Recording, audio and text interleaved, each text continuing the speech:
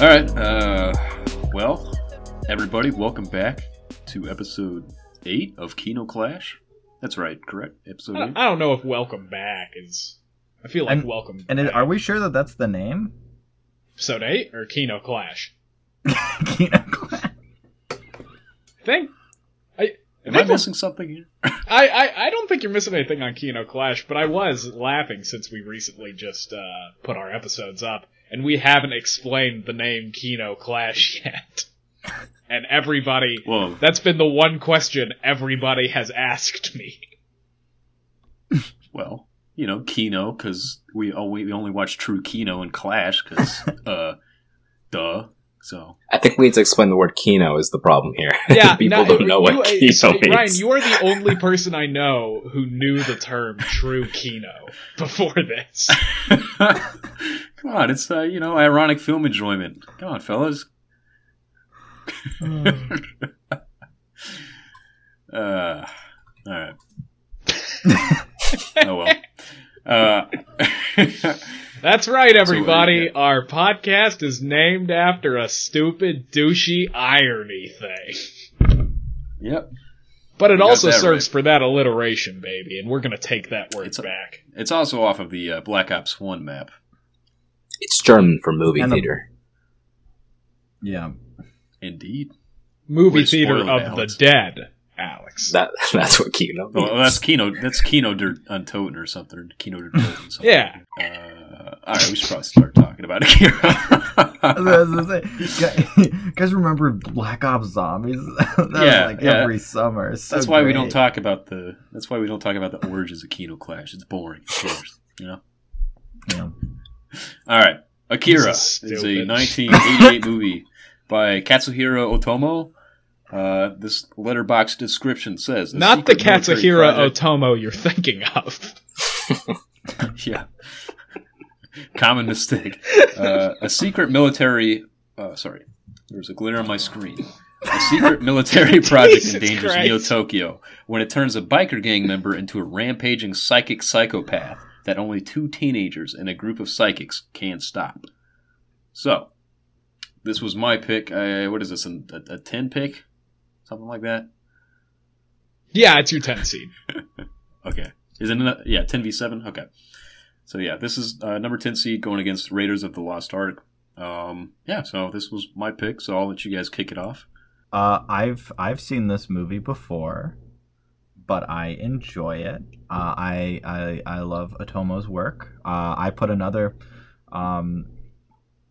movie. I don't know if he directed it or if he wrote it. I believe he directed it, but Metropolis is also attached to him.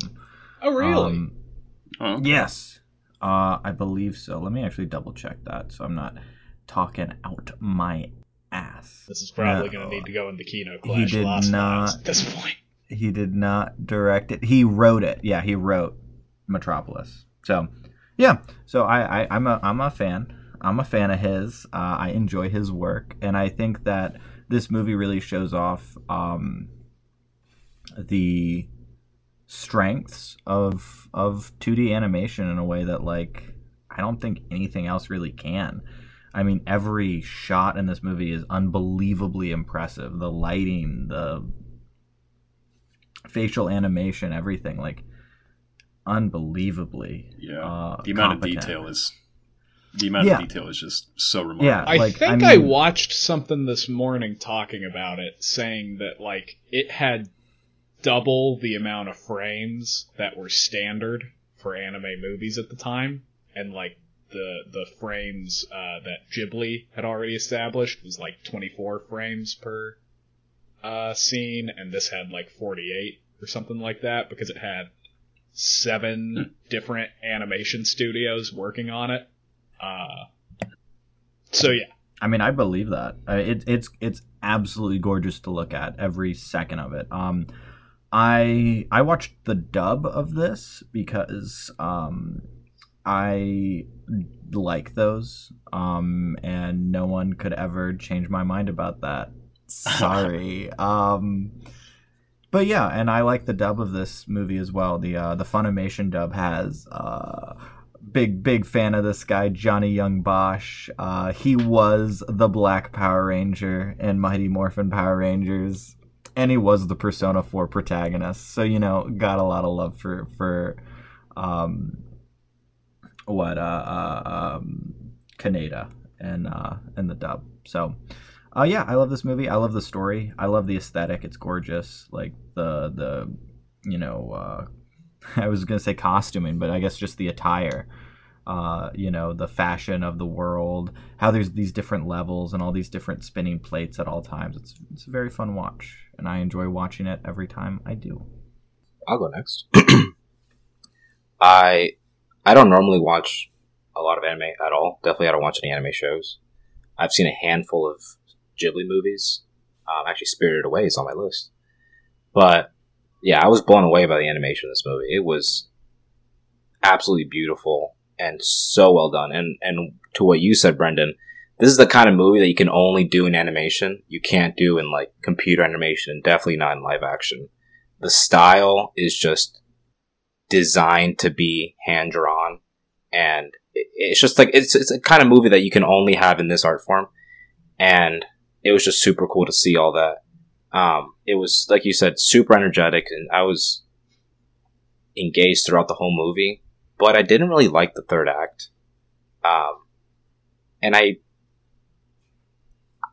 think I really need a discussion on this movie to really formulate my thoughts on it, but I left the movie kind of thinking, well, that's how that movie ended. I didn't really like the whole big monster of Akira and all that stuff. But maybe it's just because I'm not really part of this kind of genre much at all. I'm definitely a newbie when it comes to all this, but I really liked the first two acts. I loved it, actually. I guess I'll go. So, a couple things to start. Number one, Brendan, you have this going to the finals, don't you? In your predictions? I do. Okay. I do. We all need to get on that, by the way. That'll be fun. So yeah, I knew nothing about this movie, at all. And then me and Ryan attempted to watch it together last night because we're cute like that. And I told him, yeah, I don't know anything. And Ryan, I think your exact descriptor was, oh, well, it just kicks ass. And I don't think there's a more perfect description of this movie. It just fucking kicks ass. I mean, it rips. It's a rip of a movie. It rocks. I absolutely loved it. I would even go inverse of Alex. I think the third act is probably my favorite of it. Yeah, I was gonna say I like the third act, but I'm in the same boat. Yeah, no, I mean, you guys have already touched on just it moves so smoothly. The animation does that, it's pleasant to watch, but then they contradict that with just some horribly grotesque scenes that are unpleasant to watch, but they're just as smooth. Ryan, you emphasized the lights last night, and I was like, what the fuck does that mean? And I was watching it, and I was like, oh, that's what it means that the lights are cool. No, everything about this is just fucking awesome. And I woke up this morning after watching it, and the first thing I did was look up a bunch of stuff about it. I did yesterday. I'm not normally one to do this, but I was like, I'm interested what people have to say about what the ending is. So I watched a video or two about people's interpretations of the ending, and it helped me put some things together, because there are just a ton of moving parts in this as well. And so, there were a lot that I got lost in just following, but, definitely it was worth it to kind of get re-caught up with it. I would love for you to talk about that later on, because I want to know about all that. Maybe it'll help me appreciate the ending a lot more. Yeah, no, I'm sure we'll talk about it. Maybe that's a place to segue to right now, because I'll close out with just saying I fucking loved it, and it kicks ass. Great. Well, I'm glad you guys all liked it. So this was only new to Kyle and Alex, right? Yeah. Is that okay? Yeah, no, I think I agree with everything everybody said. It's the aesthetic of this movie that really draws me in. It's just everything about it. It's just exactly my speed. I love the animation, the color, the use of lighting in animation.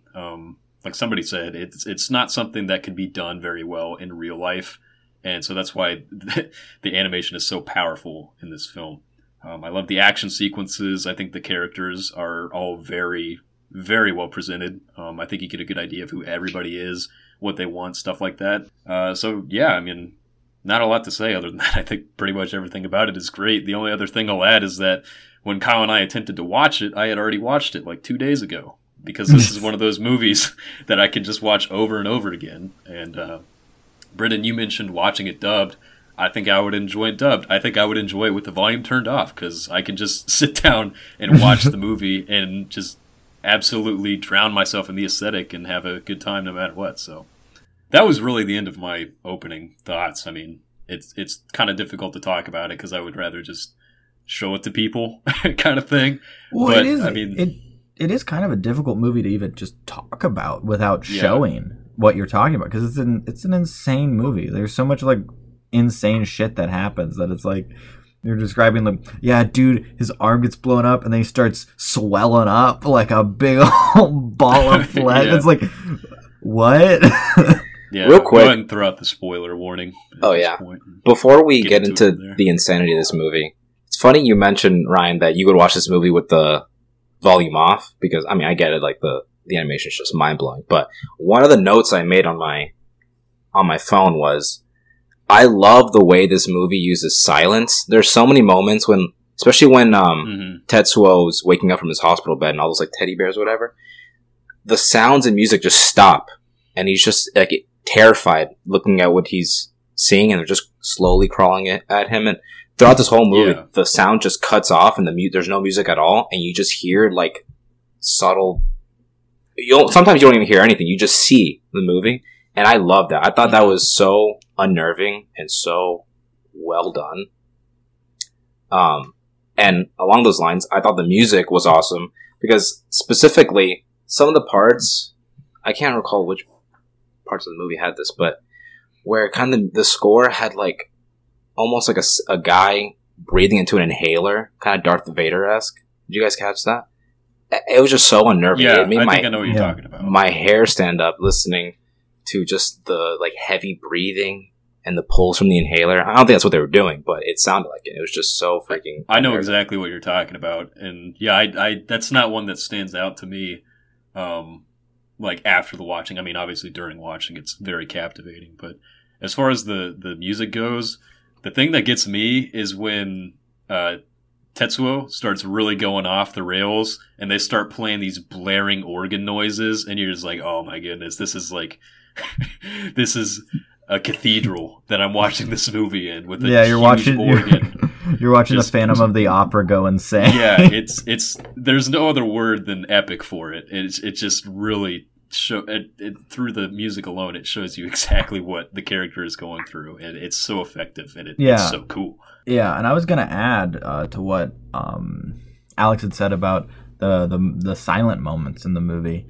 I think that's like such a big dick move too. Like the confidence in the animation to be like, oh yeah, the animation itself will carry the unnervingness of this scene or this moment. Because in a lot of animated properties, like regardless, and even a lot of movies, you know, directors are not confident to leave an unnerving or a scary moment quiet. Like they want to add like the, you know, nail scratching sound. You know, they want to add something to make it like very clear, like, oh yeah, this is scary. You know, like the cello's kind of ramping up to build suspense and all that. But you know, this movie it's got a big dick. It's very confident in itself. I mean, the movie opens in silence, right? Yeah. It just shows this city being enveloped in what you can only assume at the time is a nuclear explosion. And you're just like, whoa, where is this going? Like, it immediately captivates you. And I mean, that's just one of the many small things it does so well.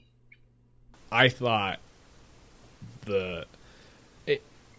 for setting just it added so much to the environment for me, because again, I mean, you know, the the art direction in this is just phenomenal to begin with. I mean, there are so many just beautiful painted shots of this Neo Tokyo, but then also the mixing of like all the synth they're using, along with just that kind of, I obviously don't know the name of it, but that kind of stereotypical like very Asian drum sound that they're using. It really was just, I mean, it in short, it slapped for the most part. It was, no, when the score was really going off, I mean, I'm just talking aside from the organ pieces. I'm just talking when they're like just walking through the city, and it's like, damn, this is nice. I could just walk through this city and listen to this shit. I mean, walking through the city, riding bikes down back alleys and everything. It's like every bit of it, the music does exactly what it needs to make you feel, like what's going on. So like the bike chases, your heart's pumping. The moments where you're seeing the villain kind of unfold, it's just breathtaking organs. It does exactly what it needs to do, pretty much in every moment. I don't think there was ever a single part where I found the music distracting. I think it always added to the flavor. No, but what you said there, Brendan, really hit the nail on the head there. It knew when to play music. It knew when to cut out the sound. It knew when to add little sound effects. It knew when to play character sounds and environment sounds. It just, everything was so expertly crafted together. I mean, that's not even talking about the animation, which was phenomenal. Oh, absolutely. It's so gorgeous. And I don't know, it's one of those things that's incredible every time you watch it, is just the confidence that went into this movie, because, you know, there's so many moments where they could have made a move that was less strange, or maybe smoothed over something from the manga, but they didn't. They went all in, and they didn't feel the need to apologize or to throw in a joke, or I mean, not to date this, but there was an adaptation of Cowboy Bebop that just came out on Netflix that is embarrassingly bad. That really feels the need to like crack a joke about anything that the original show might have taken seriously, almost in a Marvel movie-esque way. And this movie, while it is an adaptation, does not care to criticize the original work, and just serves to deify it. So there was a lot of really cool stuff that I researched up and learned about the history of this movie. Because I was not surprised that it was a manga originally, but what I learned is that, so number one, the manga is also made by the director of the movie, and number two, so the manga is a 6-part series. And the movie came out, I think, after the second part was released. So the manga wasn't even complete yet by the time the movie came out. And I thought that was really just kind of an interesting... I've never heard of that before. Besides, like, the closest thing would maybe be Game of Thrones. Yeah, I did see at the beginning of this movie that it was written and directed by this guy. And anytime there's a movie like this where it's written and directed, you know that they're working with a vision that is very personal, and I think that always adds flavor to anything you watch. Yeah, I mean, even bad movies, it adds flavor. Yeah. I mean, as silly as that sounds, I mean, I know a lot of people have problems with, like, The Last Jedi, that Star Wars movie. But I still think that visually that is one of the better looking Star Wars movies. I think that it's... I didn't know that was written by Rian Johnson also. Yeah, written and directed by Rian Johnson. And, once again, some awful moments, but at least it's very clear that there's a vision going into that. When you compare it to something like Rise of Skywalker that came out, 2-3 years later, that seems to have no vision and is awful looking. Pretty soulless. Yeah. I don't like those more recent Star Wars movies, but Last Jedi stands out, especially visually, but I think you're right. It's just having a vision adds a lot to a movie. Yeah, even if it's a bad vision, it's clear. Yeah.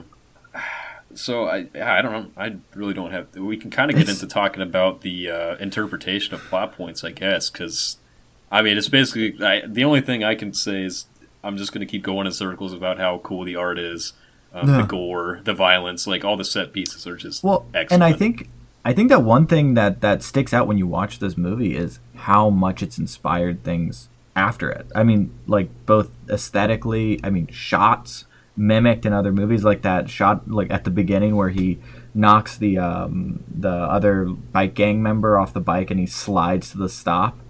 Yeah. Like that is, I mean, that's the signature move. And pretty much any movie that has like a bike scene in it or something post 1988 will have the character do that. that scene in particular is so cool because they're in the restaurant, it's a great shot because they're at their table and you see the reflection in the window behind them, and then all of a sudden this clown just smashes through the window, like he said, skids up to face the camera front and center. It's just it's such a cool shot, and it has a lot of personality. Do you guys know if there's any CG in this movie, or is that all hand animation? I don't think they could have done CG in 1988. I'm pretty sure. Because this would have been this morning. Yeah, this would have been animated in like. This would have been animated in like 86, if not before. Yeah, you're right. So I don't think they could have. I'm not sure. The only moment that seemed like it could have been computer made is the part where they're comparing Tetsuo's energy signals to Akira's, and it's kind of like the circular energy. Well, so that's why I asked. That part. I mean, that's the only part though that I could even think of. I wouldn't be surprised if that was hand animated, because that showing these 3D models, like the motorcycles, because the motorcycles were never just like, you never just got a side profile of them riding. It was always, they're like weaving in and out, the cameras moving around. Even just like sweeping shots of the city, and you see all the parallax. I'm like, how the hell did they hand animate this? Like, that is any other movie would have cheated. And what's crazy is, I mean, once again, we'll talk about this when we get to it, but Metropolis does cheat in those ways because it came out, it was made in like the 90s, so it doesn't feel the need to stay true to that art form as much. And like, when you watch a movie like the new Demon Slayer movie that came out that everyone was losing their minds about, they have so many jerk off like overhead shots of this CGI train that they animated, and it's the most lifeless, boring, garbage looking animation, but they're just so proud of their CGI train. And you go and watch something like Akira and you're like, yeah, what is there to be proud of? Have you ever made a fucking CGI train, Brendan? Have you ever made one? I have. Yeah? It didn't look as good as the one in Demon Slayer, but I did make one. using free Blender assets. All right. I'll retract my point then. you forget that you're talking to an art major. But yeah, if there's no CGI, which doesn't surprise me, it just I cannot fathom how they made this movie, and I can't even imagine how long it took to make this movie. The amount of man hours. And how many people like ruined relationships to make this movie. You know, like the amount of crunch and like, I mean, because it had been an insane working environment. Yeah. Because like the stories that you hear out of like places like Studio Ghibli and all the other animation studios now, it's like that's when people are wanting to be holding companies and stuff accountable. But like at the time, like I can't imagine what working on this movie must have been like with that much animation. Like you weren't cheating any of it. Like holy. Yeah. I would love to own a cell from this movie. Yeah. Wonder if those are still out there. I'm sure. I'm sure. Yeah, there's probably a. The one in particular is when Kaneda and the girl are on the hover bike, kind of flying through these pipes and everything, and they're just very small against this huge backdrop of metallic pipes. And I was just like, that. I mean, it's just like. Talk about a scene when the score is going ham. By the way. Oh my god. Yeah. Oh yeah. No, that whole like sewer scene, amazing. And again, reiterates the point, how the hell did they animate that? Yeah, it's pretty immaculate. I would honestly like. I didn't look into this at all, but I would love to see the like the storyboards and the it's called something. Fuck, I can't remember the word now. I went to school for this. What is it? But like the animatics for it as well, like the simple animations. Because like, how do you keep all of that line work straight? Like that's the part that is the most incredible to me. Like maintaining continuity between like angles and shots, and even when they have the sweeping stuff, it's like, how do you even? It's like the most insane shit in the world to me. And I think we're all kind of hitting on something right now, which was like my biggest takeaway when I was watching. Like literally in the first 20 minutes, I was like, "How was this made in the '80s?" Like I know we've had a few of those movies, but I don't think we've had one that's even close to this. Of like everything about this is like not even just the anime, the content is like, holy shit! How was this made? Yeah, this is gonna sound really, really dumb, but I genuinely feel this way. This is one of those movies, one of those pieces of art, where when I watch it, I feel the same way as when like I look at the Sistine Chapel, where I'm just like, there's no fucking how did people make this? This is insane. Because like you stare at a frame or like a 4-minute clip of this movie, and it's just like, how the fuck? What? Humans made this with their hands? No. There was some CG used in the movie. It was actually a first for anime production. But I think it was used as it was used to help out model shadows and parallax and stuff, but I think it was still drawn over afterwards. I think that was mostly still hand animation. That actually I think it was makes more sense. for like previs and stuff like that. I bet, yeah. Because at that time, then, yeah, because you weren't having to deal with then like shitty looking models. You were just modeling lighting, which you could definitely do at that time. That kind of harkens back to the Green Mile discussion, where if you don't notice the CGI, then it's good CGI. Like, yeah. I mean, we were all coming over and it's like, yeah, I don't think there's CGI, and even if there was, like, obviously it didn't distract any of us or really affect our experience. Well, they were just. So. It sounds like they were just using it as reference. Yeah, and that's even more commendable. Because they could have easily been like, "Oh, we'll be the first anime movie to model a motorcycle." They could have gone full Toy Story and just been like, "Ooh, look at us! Look at our shitty CGI." You're gonna love to buy this on 4K 20 years later and have it look like absolute dog shit. I can't believe. Can I just say, I can't believe they put Toy Story 1 and 2 out in 4K. Who would want that? Does Toy Story 2 not look good either? No, they both look terrible. I think Toy Story 2 looks okay. Toy Story 1 it's pretty bad. Yeah, I saw Toy Story 2. Some on Disney Plus. It looked pretty good. It held up. Not the first one, but the second one did. It's like watching like a rip of early PS2 cutscenes or something, and it's like, why would I want that in 4K? What does that give me? Yeah, that is an interesting choice. Oh, let me make sure my HDR's on.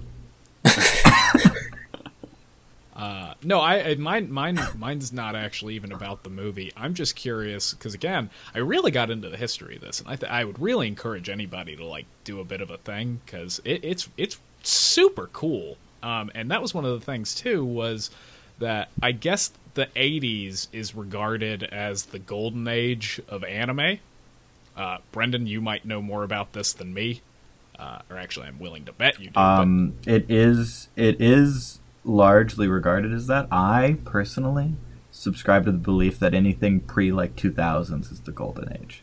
Once you get into 2000s, it gets a little wonky. Okay. But, well, so 80s, 90s, they were doing things for real. So for I was the most have part. you seen any of the other like big movies of this, and do they compare like to anime of the time? Does it compare to this?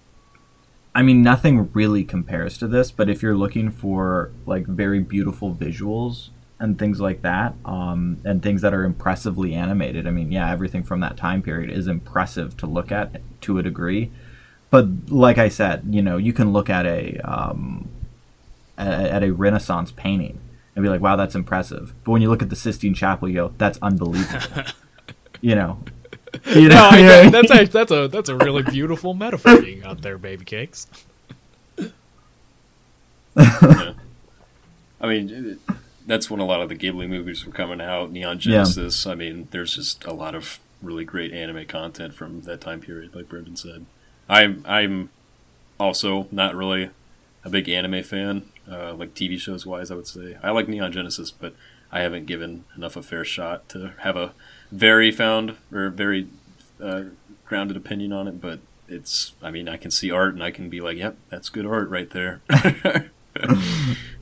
And then you can see more recent anime art, and it's like some dude and his sister getting really close to kissing, and you go, "Now this art makes me feel very uncomfortable." I mean, Kyle could talk to us about some anime. Not here.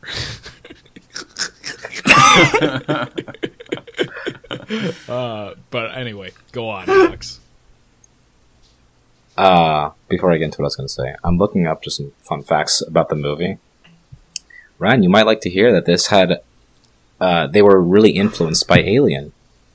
And that some of the sounds in the movie, like when, I think Tetsuo, when he's having his body scan, it's sounds taken from the mother computer in Alien.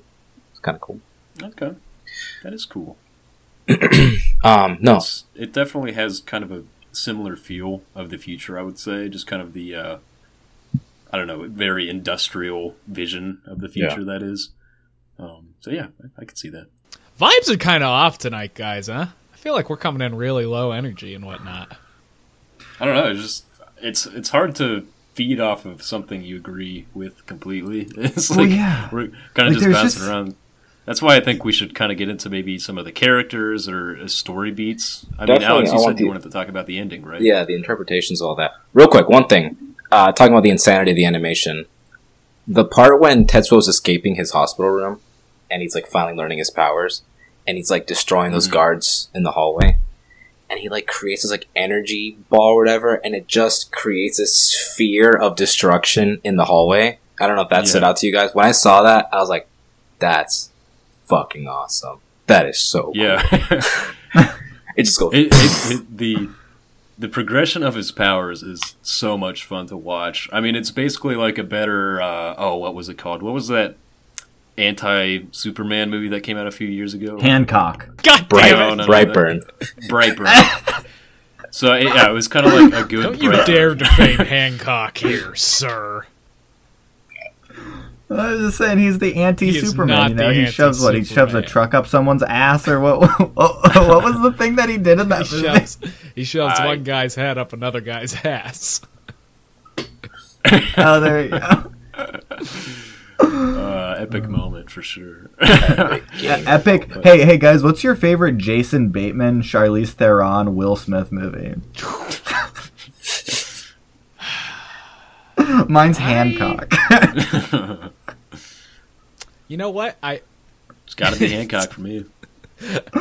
I was gonna say, oh my god, wait, was Will Smith also in Arrested Development? But no, they only got Charlize Theron, which is still impressive. But alright. Yeah, and she was in her Mad Max get up too. That was really impressive as well. Yeah, I guess, alright, let's get to the ending. Let's keep moving along. Let's just, first reaction, Kyle and Alex, what'd you think of the big goo baby? There's only one thing to think. It was gross. Yeah, that's what a non-experienced hunter would think, my friend. But I've played Bloodborne, and I know what the One Reborn looks like. So, yeah, flashbacks, PTSD, baby. I thought you were gonna say fatherhood was what you thought when you saw it. Yeah, no, that was grody. That was grody, man. Yeah, it was disgusting. Because I remember watching that for the first time, and you're watching this really sick, like, superhero action going on, and then he lays down and his arm starts, like, twitching and stuff, and then all of a sudden a bunch of goop shoots out of it, and then very shortly after that he engulfs a girl, in fact his own love interest, and basically absorbs her essence and turns into a big old goo baby. Yeah, and all the shots of them inside the goo baby and all the organs and gross organic matter around them was just disgusting. Mm-hmm.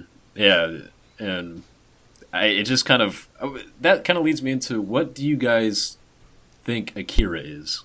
Because I think that's probably the biggest discussion around this movie. Is, what did you guys take Akira to be? I took him to be a small Akira Asian was just like that. Yes, I think it was just a superpowered person, right? Like an outlier. No one's ever been created like him, but he wasn't some sort of god. He just so happened to have some powers, and then he took on this religious significance afterwards. Yeah, and legends were told of.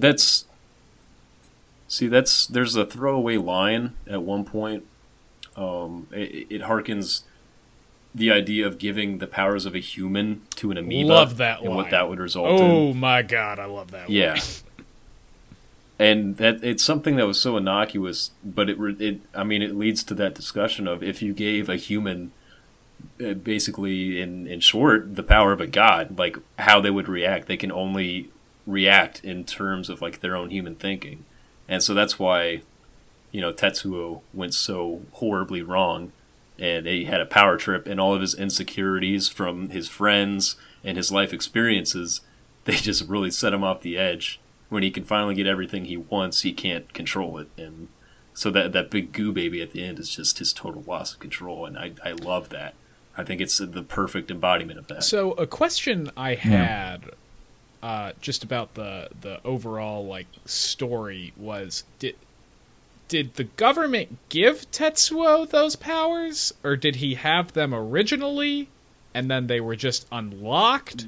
Or yeah, I think they were innate, and when he was acted upon with those powers by the little old man baby boy, when that baby boy put up his little force field and he ran into it, that kind of awakened something in Tetsuo. So I think these powers are innate, and they usually figure them out a little sooner. And then the fact, because I think it was another throwaway line, they're like, yeah, big people your shouldn't age, have or people, these powers. Old people, yeah, big people shouldn't have these powers. So it definitely seems like something he wasn't supposed to have, or perhaps never would have had he not come into contact with that child who had the powers as well. So yeah, I think it boils down to, it was innate, but it was unlocked. Yeah, it's kind of like flying in Hitchhiker's Guide to the Galaxy, where you have to once you know that you can, you just have to not think about falling, and then you can fly. Well, it was thinking about it, I don't understand why that man baby thing at the beginning was, he was running away from the government, right? But then he got captured by the government. Everything seemed fine for the rest of the movie. This was also a point of question for me. Yeah, I think that somebody on the inside of the government was trying to break him out, because, at the end of the day, they are just trapping a bunch of kids in a room and doing experiments on them. So I think he was just trying to get him away from all that, and unsuccessful. Well, so the kid, he's originally taken out by the group Kai and Ryu are a part of. Yeah, like the anti-government terrorist group. And I think Alex is more so asking, well, why was the kid so cool? Once he gets brought back, that was kind of. Yeah, he seemed like he was scared of the government, and the rest of the movie, he was like, "I'm back with my siblings. I'm good now." Yeah, I would just kind of say, when you're on the run, who's to say he even made the decision to escape anyways? It could have been fully that somebody was breaking him out, kind of against his will. Yeah, but he was fighting back. Whether he wanted to go or not. Fighting back against... In that whole beginning, when they're trying to capture him, he was fighting back and resisting capture. I don't think he is, actually, Alex. He did his big scream. He has a freak out. He had the moment where... he's never, actively fighting. Yeah. Well, yeah, and I think that, honestly, it might be more of a situation, almost, once again, like a child. When you do something and you don't know what the repercussion is, you're terrified, right? You're like, you don't want to get caught by, your parental figure, and I don't think he wanted to be caught by the government, because it's like, well, what are they going to do? Kill me? What could they do to me at this point? Because it doesn't seem like people breaking out is all that common. And then when he's returned and he finds out that they just wanted him back and they didn't do anything to him. He's chill, because it's like, well, what am I upset about? Yeah. And plus he's back. I was just going to say he's back with his friends at that point. Like, basically the only people he's ever been around. If he's being stripped away from that, then he probably wouldn't be too opposed to going back, complacently. And there was a scene, like, when he was caught, that the fat little boy in his hovercraft flew up and he's like, come on back. And then the big guy's like, all right, time to go. The animation of that is great, because he looks just so shameful. He's just like, I was caught doing it bad. Yeah, it seems more of like like parents punishing their child, and less like, this doesn't feel like, I don't know if this is a good touchstone, but this doesn't feel like Logan, where like the idea is like, oh yeah, they're gonna capture this kid and like kill them or something. It's more of they don't show up planning on shooting him or anything. It's like they're just like, all right, come back. Yeah. I mean, it's their science experiment at the end of the day. So. Yeah, sir. And it's easy to imagine that it's hard to get these kids, and that it's not really worth killing them. So, circling back, Alex. So, what did you think the ending is, just in general? Like, what happens at the end and all that? Yeah. Honestly, I haven't given it a lot of Good thought. Doggy. I don't know if that's going to come up with the recording, but Alex's dog just barked. No, that was Alex trying to shove all of the Akira information through his mouth. It came out as a yelp, a desperate cry. Honestly, I don't know. Trying to think back on it, I think it was just like the kids and Akira kind of like taking him to like another universe. Like, it's not part of he's not going to be part of their realm anymore. Yeah, pretty spot on. Yeah. It's just like when Tetsuo starts engorging and, kind of absorbing everything into himself, he absorbs the parts of Akira, and with the help of the other kids, all that destruction and everything is just contained. And I think the scientist even says it's the birth of a when it's showing the energy, it suddenly like condenses into basically what would be equivalent to a new Big Bang. And he's like, it's creating a new universe. And so it's like Akira, with the help of the children, were able to take Tetsuo and all the destruction that would have been to a new universe. So, what do you guys think Akira was? Because now that you said that, I feel like Akira was like the spawn of the universe. Of this universe. And then like maybe Tetsuo is going to be the spawn of a new universe. I guess. Do you think Akira has that significance, or do you think he's just kind of a guy, like I said, like just a one-off? Yeah, to me, he's just another kid with a power beyond really human understanding. And that power got out of control, which is what caused the big explosion at the beginning of the movie.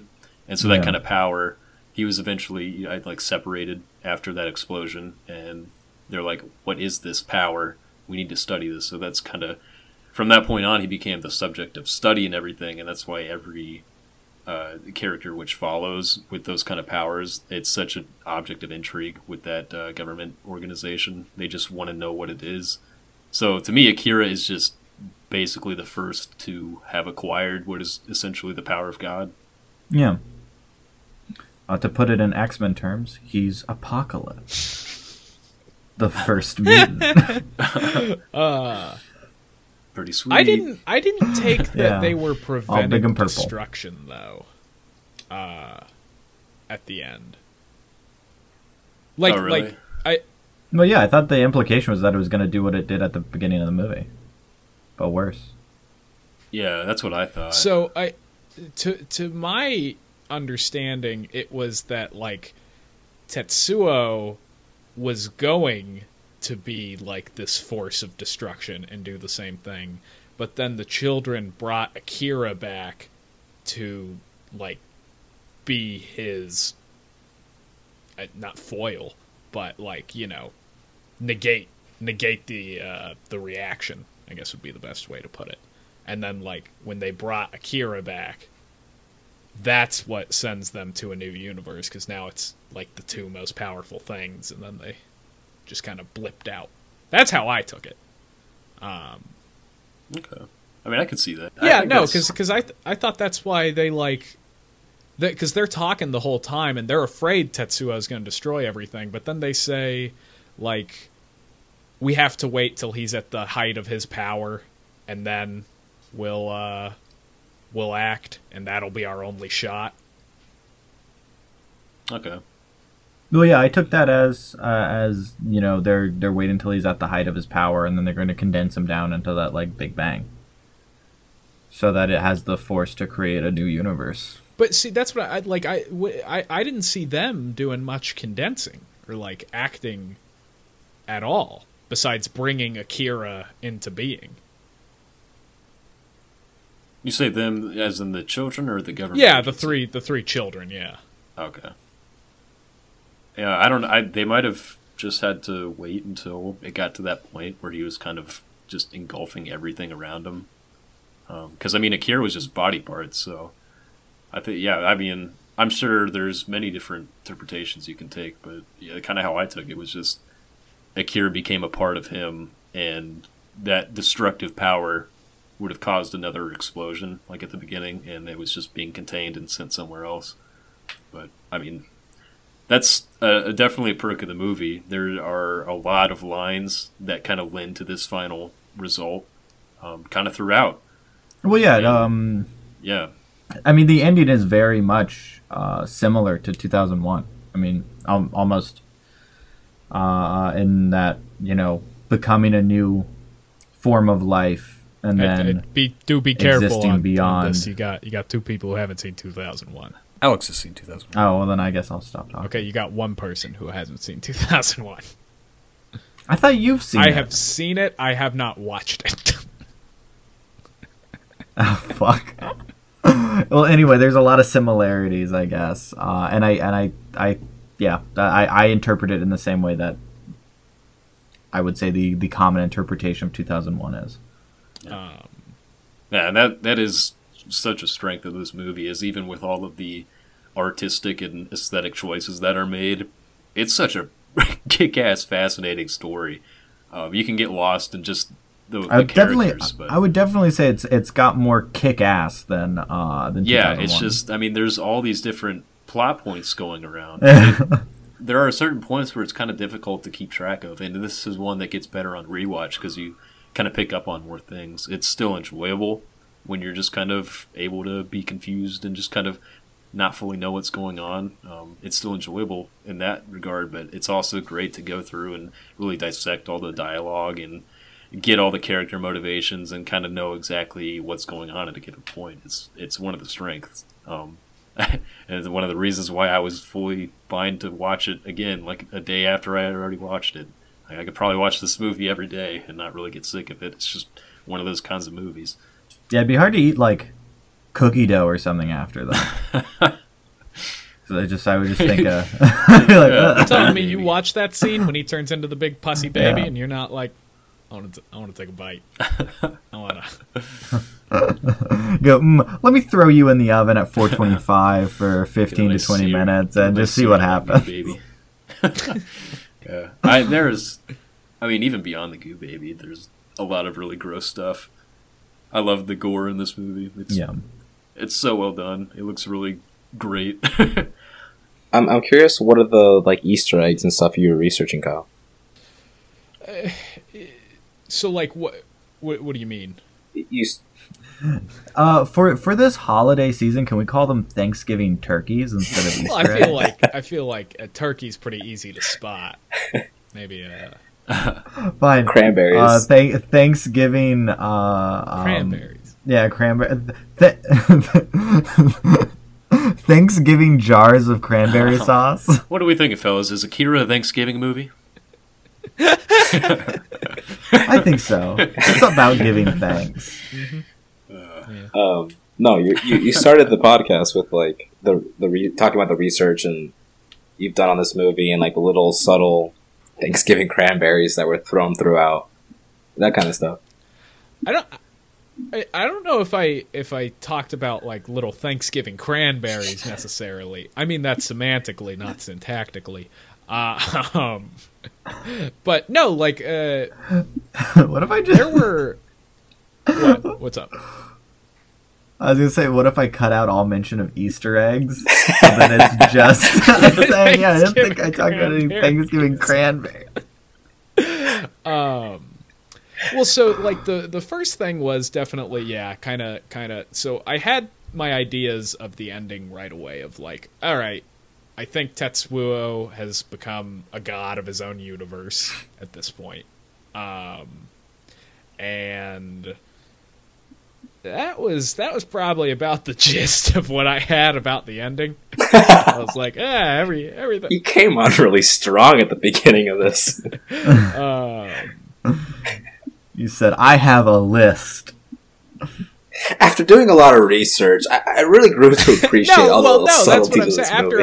It's just that he's a god. All the little cranberries.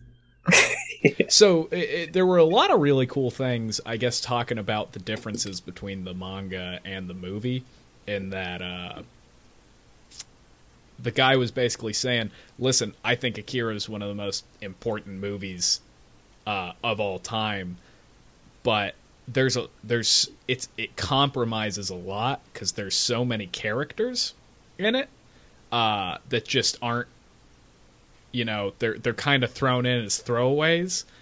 And like after seeing that, I was like, yeah, and that definitely kind of is true of like the corrupt politician guy who's working with the terrorists. The guy with the big buck teeth.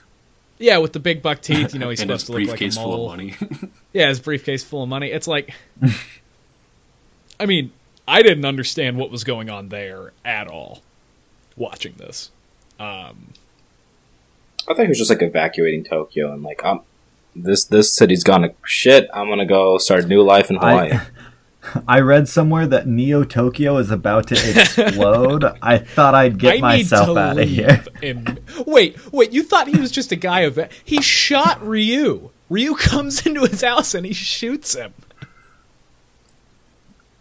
Well, probably because he's responsible. His hands are red. He sort of created this whole monster, and so Ryu's like, don't do this. And he's like, I'm leaving here, dude. Like, you can't stop me. What? Did you watch a fan dub of this movie? Who, me or? Yeah. I'm very confused. Well, do you know the character we're talking about? Okay. Yeah, the buck teeth guy who eventually just collapses from taking all the pills, right? Okay. So maybe I'm remembering it wrong. Was he not trying to... He was trying to like stop the funding and stop the Colonel. What? He was trying to unleash Akira. I thought he was just saying the Colonel, like, you've gone way too far. We're gonna stop your power here. Like, it's time for us to take control. And him doing that caused Tetsuo to kind of go on this rampage because, like, the Colonel didn't really have... He was just being held back because the politicians were trying to stop funding and basically strip him of his power, right? I would say no. Isn't that what that whole political debate in that in the courtroom or whatever was? That they're saying, like, Colonel, like, effective immediately, you are no longer a Colonel and you do not have power here. When they try to do that, and then the Colonel throws a coup and takes over the entire nation. Yeah. That's when they... I am... I'm kind of having a hard time remembering, too, but... I mean, it's basically just the rich guy with the big buck teeth was in on it some way or another. Some sort of funding agent. Well, yeah, he was funding the terrorist group. Oh, the terrorist group? Okay. Yeah, he was... Because you see him walking with Ryu at one point, and they're like... And he's saying, yeah, we're going to bring back Akira... And, he gives, like, political speak, like, the people are going to have power, or something like that. I'm definitely misremembering it. Yeah. But so like that's one of the things I guess, like, kind of getting the breakdown of it was helpful for, was like there's tons of little things like that where it's like, yeah, I didn't know what was going on here at all. Yeah, lots of moving parts. Yeah. And that was actually kind of before I stopped watching the movie with you. That was one of the things you're like, "Ow, there was already a lot of stuff going on," and we were like maybe 15 minutes in. Yeah, we were 15 minutes in. It's a very rich movie. There's a lot of moving pieces. And I don't know, do you guys think it's important to like follow each one of them to a T to enjoy it? Because I certainly didn't the first time Not I really. watched it. I mean, No, I think that as long as you get like the broader strokes, you're good. I mean, yeah. I mean, not everything in this movie is essential. I think that in order to like appreciate the movie fully, you should make an effort when you watch it a second time to try and absorb as much as possible. But that first time, you're strapped in. Just You're have along fun, for buddy. a hell of a ride. Why would you ruin that by like squinting and pausing and trying to like, no, you're just experiencing. Kyle, those criticisms you just brought up about like just too many characters, not enough space. I don't think a lot of those characters really needed any more character development, right? I feel like what would that have added to the plot? No, and everything they showed was everything you needed. But that's and I'm not even levying a criticism right now, because I no, right. But I think just to counter that point, I think the idea is just kind of, like there's things of that sort where, well, what are they doing then? Because I mean, again, if we talk about this corrupt politician character, I feel like none of us really had a grasp on that, and so like what was it serving then? Yeah, I mean, it's just one of those things. I mean, maybe it's just there to sort of give you an impression of the moral bankruptcy of the politicians of the government. I mean, because outside of that, like, does he need to be doing that much? I mean, if you know that he's working with the terrorists and you know that he's kind of selling out and he's a piece of shit, you can assume that might be the case for a lot of the politicians in some way, shape, or form, and that it's just like this societal like degradation, moral, like, I don't know, chuff that's just existing and bringing down the government from the inside. And I think you're right, Brendan. I think it's mainly just a vessel for that kind of idea. I mean, you can see from the movie that everybody's kind of Japan's in a state of civil unrest. I mean, terrorist groups running around against the government. The government's corrupt. There's politicians funding both sides, kind of thing. So yeah, there's just a lot of moving parts. That's not something I really.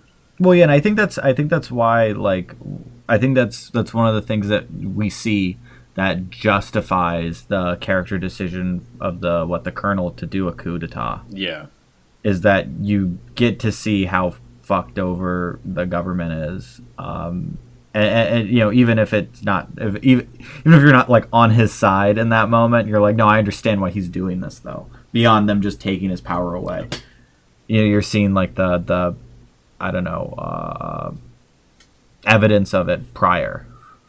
Yeah, I think that's how I would take it as well. I mean, there's a lot of characters like that too, where they're just kind of understated. And Kyle, I'm sure, like he said, if there's many more parts of the manga, then I wouldn't be surprised at all if they're slightly more fleshed out. But I think what they do here is basically just kind of build this world uniquely in the movie. So, yeah.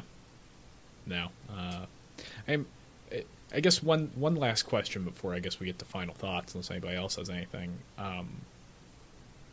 Any opinions on the big act, like who's in the wrong here? Is everybody in the wrong? Are some people trying to do good? I think everyone was in the wrong because they all committed original sin when they were born.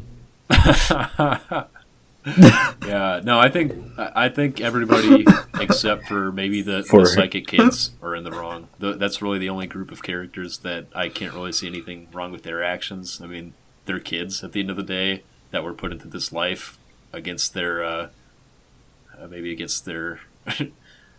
best interest, and you can kind of see how they are able to control this power without going off the rails, whereas Tetsuo had experience, and like I said earlier, he let his own insecurities and human experiences influence how he used that power.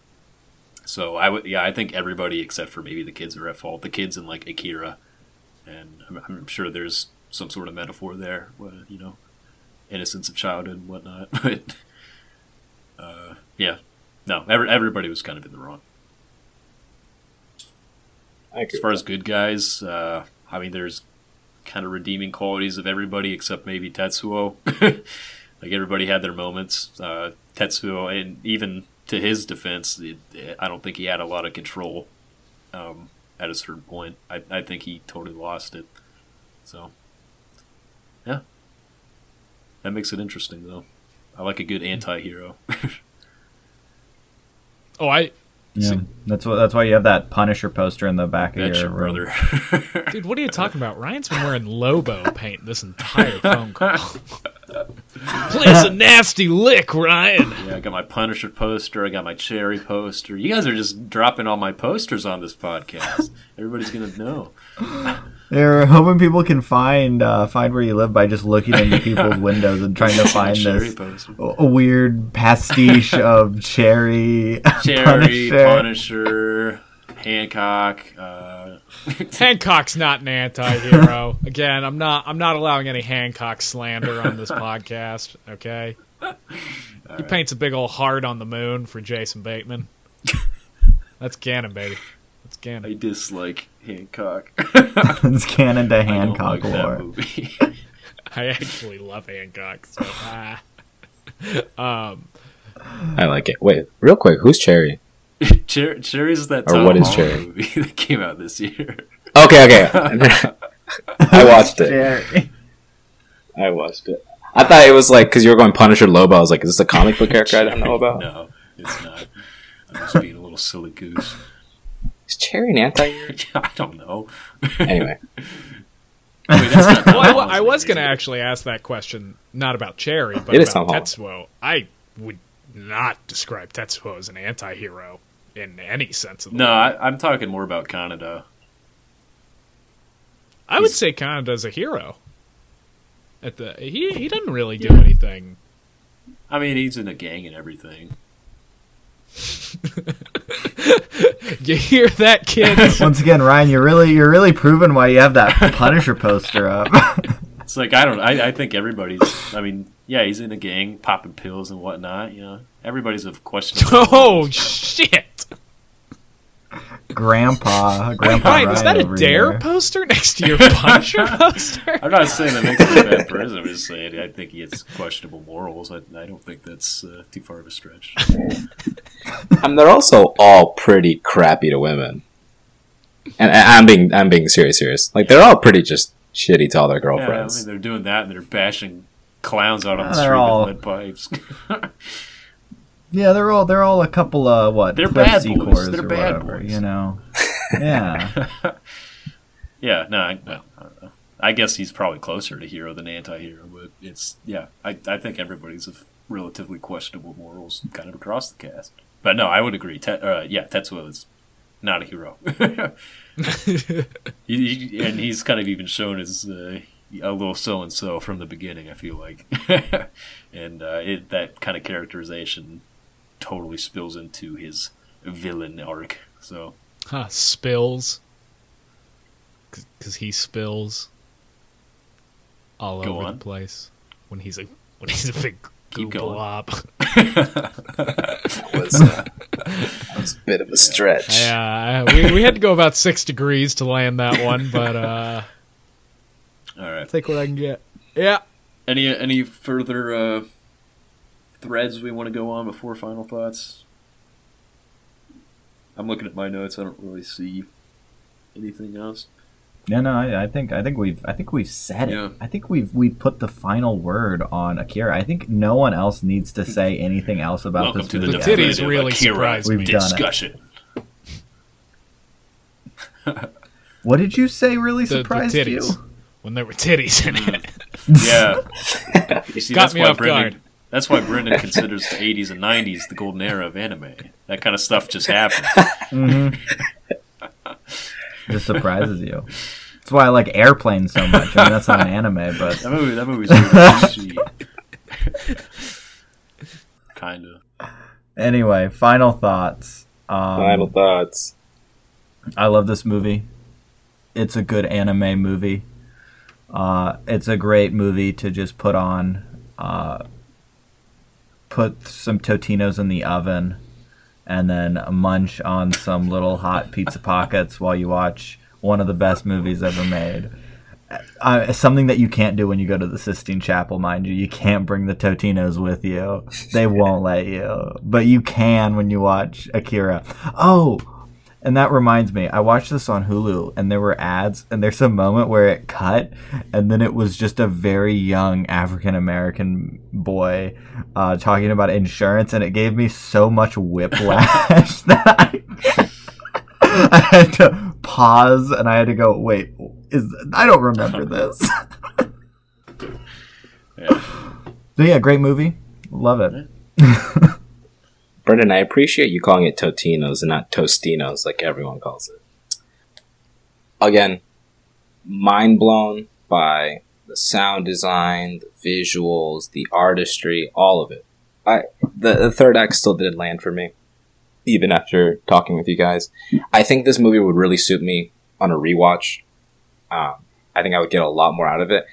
I think I also went into it knowing that it's like an iconic movie, so I was expecting just greatness out of every bit of it, and that's pretty much what I got, except for the third act. I don't know. It just wasn't satisfying to me. It just didn't. I don't know. It just was not satisfying. I did not feel like that was like a good ending to any of the characters. Just kind of like vaporizing them out of existence. I was like, I feel like you could have done a little more with that, right? Like, do you mean the third act in general, or just the ending? I should say the ending, not the third act. Well, no, actually, even the third act. I kind of don't like this Man of Steel syndrome, where it's just this overpowered character just destroying the city, and that's all you see for like 10 minutes. I do like that, like, he wasn't just invincible. Like, he had weakness to that laser that Kaneda was using on him, and also those satellites were cool. Oh, we didn't even get to talk about the satellite giant that was space awesome. Laser. That's one of those moments of silence when he's just floating up silent in space and knocks a laser tower out of space. Yeah, I don't know. Maybe it's just not my kind of. It's definitely a power trip movie moments like where a it's power just fantasy. Yeah, kind of, and I don't know. It just wasn't satisfying to see Tetsuo get just taken to the universe with those babies, and then it kind of is like, well, let's go about our lives. But again, I totally see. I mean, this movie was just amazing to watch. It was just such a heart-pumping adrenaline rush and absolutely beautiful on every front. So I really, really like the movie. And I think I would like the ending more on a rewatch. Yeah, I definitely think so as well. That you would like it more on a rewatch. And your thoughts, Kyle? Oh, that's it. That's all. That's all he says. Yeah. Let me. Again, I did. Those are his final thoughts. Is that he thinks Alex would like it more. I think we're all a little low energy. That's my final thought. No, it was awesome. I really don't have much more to say beyond it. I think there was more we probably could have talked about, like with some of the themes and stuff. Hopefully we'll get to do that on rewatch. Actually, yeah, that'll be my real final thought. I'm not saying Raiders is out. But are you saying that you understand why I had this go all the way to the end? Oh, I watched it and I was like, I watched it and I was even like, that I know Brendan thinks this can go all the way to the end. I'm like, a little bit of me was like, I'm gonna try and find things that I don't like. I mean, scurvy dog guy. But no. But again, not saying Raiders is out. I'm looking forward to watching this movie again. Whether that be a part of the podcast or not, who's to All say? right. And yeah, I think you guys have said it all. But really, what it boils down to for me is this is a very unique movie. The art is impeccable. The action is awesome. The gore is great. The characters are really interesting. The world is really interesting. The music just grips you and shakes you around in the best way. And honestly, just everything about it is so up my alley. I can't really name anything I dislike about it. I've seen it so many times at this point that He's seen it so many times that Hulu puts I don't know an that we ad touched on that. The reason we had to stop watching the movie, it. Kyle and I, was because I had so many more ads than him. Because I have a suspicion if you watch something on Hulu enough, they add more ads to it. They're like, yeah, we got you. We know you're going to watch this. But yeah, that just kind of speaks to it. It's You little a movie chump. that you can just turn your brain off and watch in the background and pick up on a lot of stuff. And it's also a movie you can sit and really dissect every moment of it, and it's enjoyable both ways. And yeah, I think it's excellent for that reason. So yeah, I guess that's a wrap on And then- Aki Ray. Yeah, I just want Aki to Ray. piss some people off right at the end. That's my favorite. That's my favorite country singer whose daughter became a Disney Aki Ray starlet. Cyrus. Aki Ray See, I was gonna say that's my favorite post Gran Torino Clint Eastwood. Aki Ray. We watched Akira first. Hi, everybody, by the way. Welcome back to Kino Clash. For you, it will have been seconds. For us, It's been Years. lifetimes. I've aged 20 years per week we didn't record. Yeah. oh, wait a minute, Kyle had to go on a wait a boat minute. trip Indiana Jones across reference the coming in Andes. 3, 2, 1. He chose poorly. That's the better Indiana Jones. The Last Crusade. The better one. That is the better one. You think so? Oh, yeah. Oh, that's the I best don't one they think made. Oh, I'll take Last Crusade any day of the week. Last Crusade's a perfect movie. It's got Are you being that. sarcastic or being for real? No, I love that movie. I'm being 100%. Yeah, no, that's No, the no, only one I watched. I like it. But I Brendan watched saying this it's a one- perfect movie? It's a perfect Indiana Jones movie. Let me correct myself then, because I mean it's an Indiana Jones movie. I mean, there's racist shit in it still, as always. And you see, that's why Temple of Doom does that so much better. Like, see, I watched Temple of Doom the day after I watched Raiders, and it's, I don't know, you mean like they really lean into the racism, or they kind of subdue it? Well, no, see, this is interesting because a lot of people think Temple of Doom is really racist, but they don't realize that it's a prequel. It is a prequel, isn't it? Is that a fact? Yeah. I mean, I don't think, those are two very mutually exclusive ideas you gave there, but... Yeah. I think Temple of Doom's my favorite, but yeah, that's Wait, are you being legitimate? Did we watch the yeah, I think animated Temple of Doom's series? my favorite. No, we watched. What did we watch, Alex? What do you like, Alex? This week, we watched Which one? the first in the Indiana Jones Kingdom of the Crystal trilogy. Skull. Raiders of the Lost Ark, released in 1981. I'm glad you call it a trilogy. It literally is a trilogy. It should have stayed that way. Like, No, the fourth movie isn't canon anymore. Who? Since when? yeah, but it exists. I don't remember when, but yeah, no, it's not canon anymore. I doubt I that. think I've heard that too, but it still exists. Here's my problem with that. No, because the fifth one is going to change a ton. He's going to have a daughter instead. Yeah, but see, here's my thing. Here's my thing with that. They fucking made the movie. You know what? You gotta, when you make your bed, you have to lie in it. You don't get to go back in time and be like, well, I didn't think Shia LaBeouf was gonna be a plagiarizing spouse hitter or whatever. But that's the bed you made. He will not divide us. Steven Spielberg will not divide us. Take it away, Alex. Welcome back. Hopefully all of that got cut out. We've been here the entire time. What are you talking about? The next movie on our list is my pick, Indiana Jones, released in 1981, directed by Steven Spielberg. Indiana Jones, Raiders of the Lost Ark. The IMDb synopsis reads, In 1936, archaeologist and adventurer Indiana Jones is hired by the U.S. government to find the Ark of the Covenant before Adolf Hitler's Nazis can obtain its awesome powers. I hope Alex said Nazis. Cut that. Cut. Yeah. I guess we can go around the circle. Yeah, so... Since I'm already talking. Well, firstly... Are we ready to start first thoughts? We've all seen this movie probably more than once in our life, right? Yes, definitely. Yeah. And this last time I had watched it is probably the longest stretch that I hadn't seen it, because this was definitely a childhood movie for me. I mean, watched this constantly growing up. Loved it then, still love it now. It has a lot of charm to it. I would call it the historical adventure equivalent to the kind of sci-fi futuristic adventure of Back to the Future. They both have very similar tones to me. They're both similar as far as like how iconic they are, how ingrained into our pulp culture they are. And yeah, it rocks.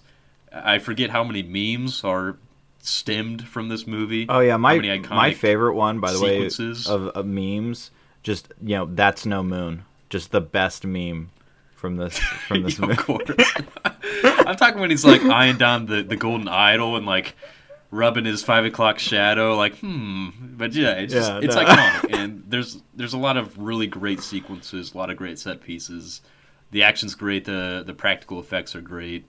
It's great. I love Raiders of the Lost Ark, and it was really refreshing having seen it for the first time in a long time. So that's Ryan, it for me for did initial you thoughts. purposefully emphasize the word lost there so that it didn't sound like last? I didn't mean to. No, Not sure I'm what just you're talking about. I was like, oh, this time it actually Did came out. it It's a sound like callback to years ago after we watched Akira. Oh, did I? Oh, yeah, I forgot about that. It's been years. Yeah, we're gonna audience members. We're gonna have to keep you filled in on the inside jokes since it's been so long since you last heard them. Yep, for them, definitely.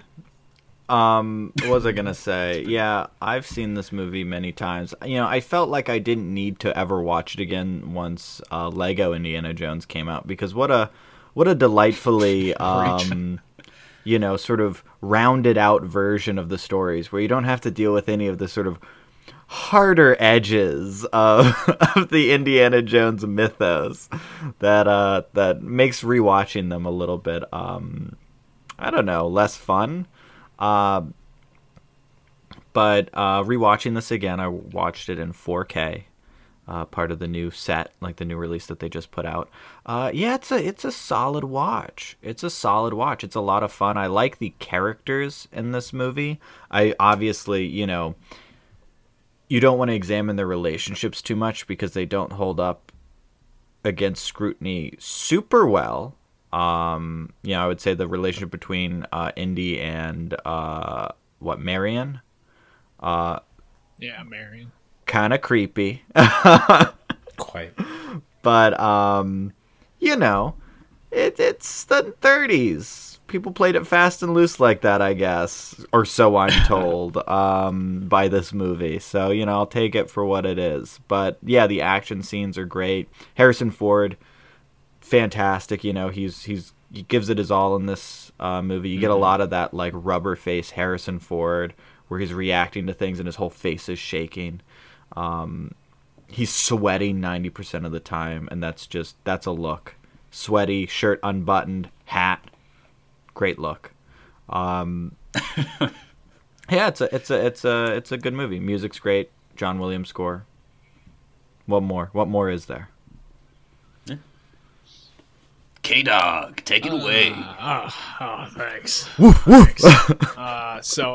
Ryan, opposite of you, this is probably the two closest times I've ever watched this movie, because I watched it over the summer, because it re-released in theaters for the 50th anniversary. And that was a really cool experience to get to see it in theaters. And that, when I saw it 40th. over the summer, that... What? 40th 40th anniversary. Oh, okay. I was going to say, dude, Yeah, this movie's 50 sure, years Bob. old. That's old as shit. But no, okay. I just did the math. Domino's is 50 years old. The pizza chain? Pizza? Anywho. Yeah, the pizza chain is 50 Or years the old. comic book character? What comic book character? Or the game? Any hoodles. Yeah, I saw it in theaters. It was cool to see it. Now what? What? For those of you at home, think my Kyle just Discord left the just- call. He went to go He's get some back. Dominoes. Now the question is whether or not his recording saved. The Noid came and beat the shit out of him for bringing up Dominoes. Kyle? All right, I think I'm back. Can you hear me? Yeah. Yeah. Turn on camera. All right, I recorded. Okay. You get Did to you hit a hear wrong my button there? confusion. Did you hit a wrong button? No, there, pal? no, I just disconnected. Just- I don't know what was up with that. Any hoodles.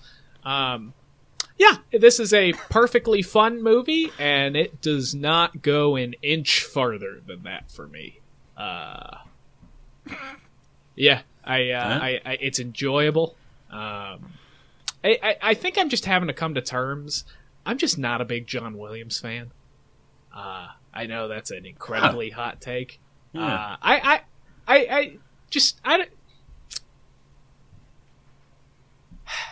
I don't know what to say about it. I guess his stuff is always very upbeat. And We're back to positive people. And Kyle not liking it.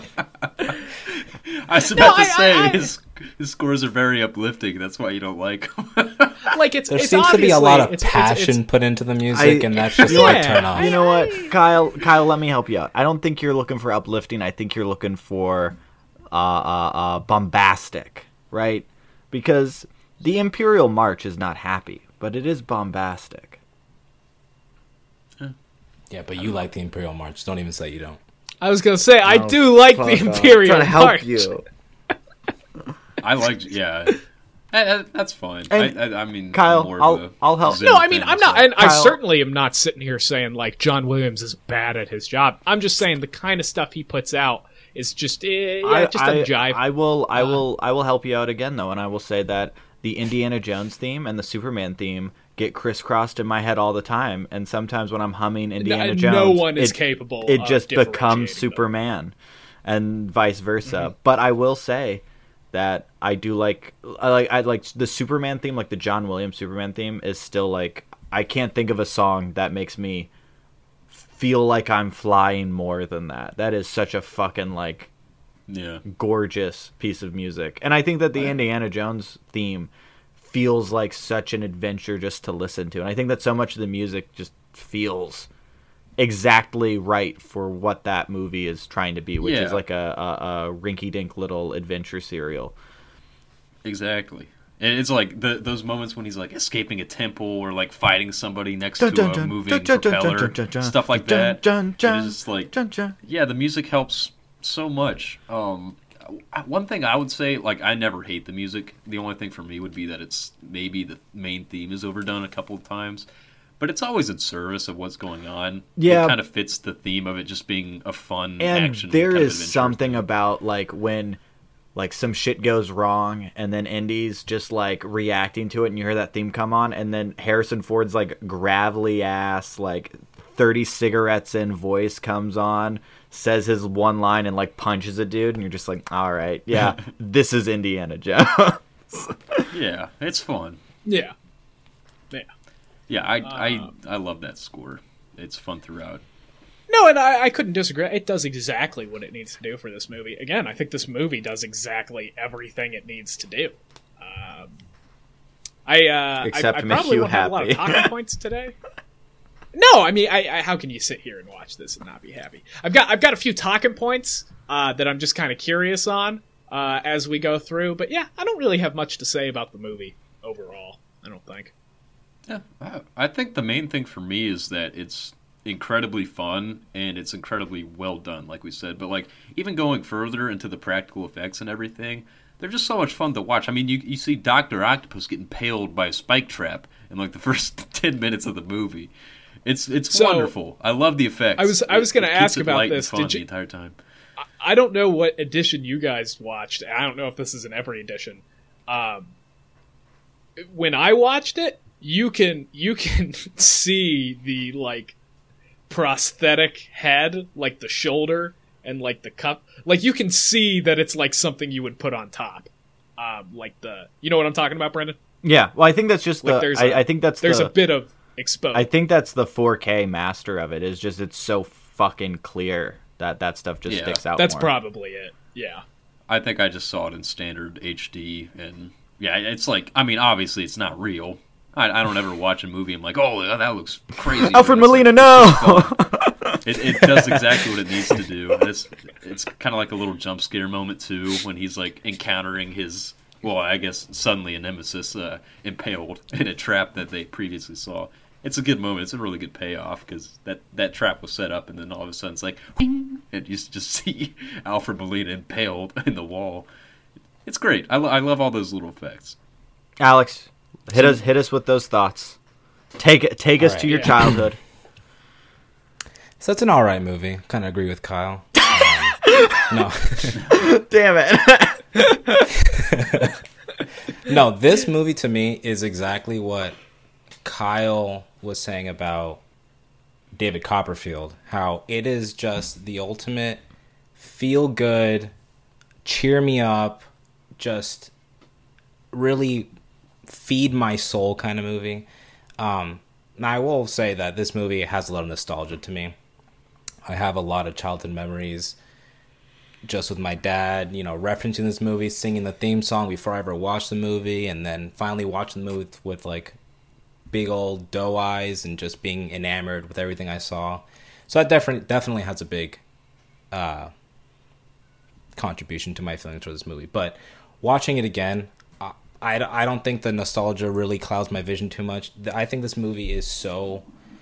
I mean, you're kind of understanding my taste in movies, how Back to the Future is kind of similar in this movie, how it's just such an adventure and such a good time. And it's so self-aware that it just leans into it and makes the most out of exactly what it is. It's kind of campy sometimes. It's kind of dumb fun sometimes, but it really milks the heck out of it and is some of the best of that genre or that type of movie in every way. The score, well, you may not like it, Kyle. I think it is the perfect adventure, freaking get up out of your seat and cheer for the main character kind of movie.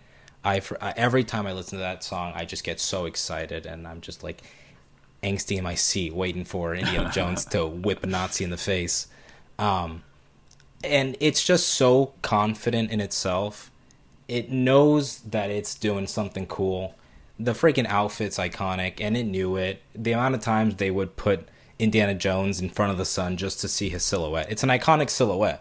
Like, how much cooler of a main character can you have than the silhouette being instantly recognizable? The weapon is so creative and cool, being the whip.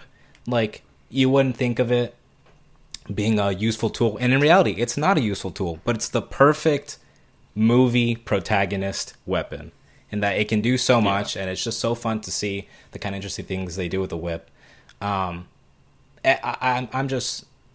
love this movie. It is so fun to watch. The cinematography in it is so fun and energetic. They're constantly playing with like background and foreground shifts, having different focuses on different characters, and the way it uses shadows of like so many times in this movie they have either the Nazi villain, the guy who gets his hand burned, or Indiana Jones, just their shadow is placed on the wall.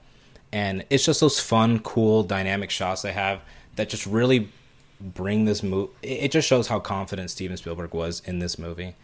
I mean, I can go on and on about this movie, but those are just my initial thoughts. It is one of those movies that I'll never get tired watching. And what Ryan was saying, the practical effects are super cool. Well, I guess I didn't watch the 4K remaster. I watched it on whatever Paramount Plus has, so I didn't notice a lot of those like weird inconsistencies with the prosthetics and all that. But Paramount Plus, are you okay? I purposely got Paramount Plus to watch it. What? Blink twice if they're holding you hostage over there, man. No. What did I don't own a for copy. iCarly too when you were watching that? Oh, I used to own a copy of this movie, but I no longer do. So, and I didn't want to pay for it, and Paramount Plus was free. So, I mean, I'm canceling my subscription after I watched the 3 of these movies. Yeah. But yeah, no, Indiana Jones is But such a good listeners, you shouldn't cancel your subscription because if you type in the exclusive promo code Kino Clash Crystals, you'll get 3 months of time. The Airsoft Crystals has a Class C. for Crystals with a C. Don't need to don't explain that one. Don't think. Anyway, Yeah. you can watch all sorts of things like the new SpongeBob show or whatever. Star Trek into Dax or what? Into What is Discovery. it? Yeah, the lower and Picard. You can see And the soon to be Patrick released Stewart. Patrick Star solo show.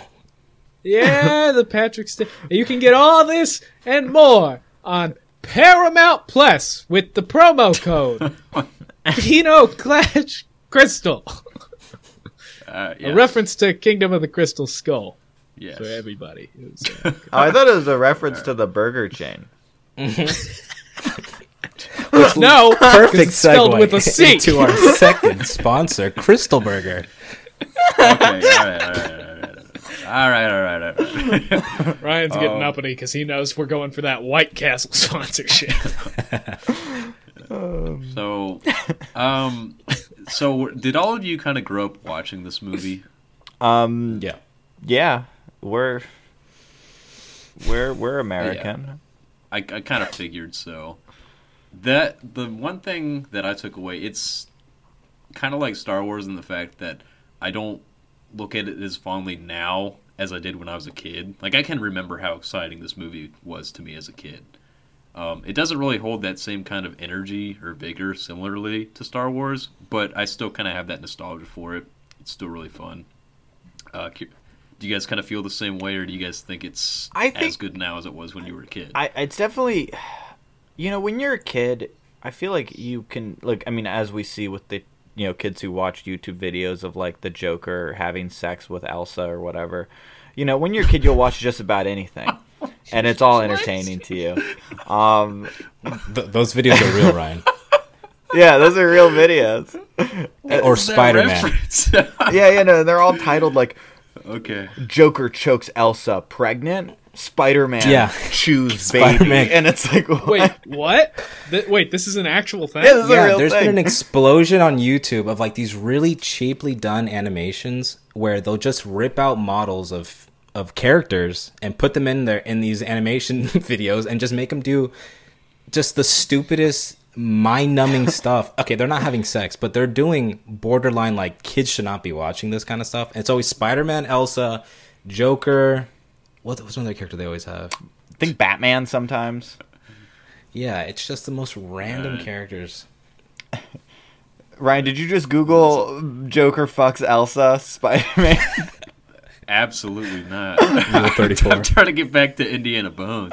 But yeah, no, I feel like when you're a kid, you'll watch anything if someone says like, oh yeah, this is the shit, you'll go, I guess I need to know, I guess this needs to be the shit to me.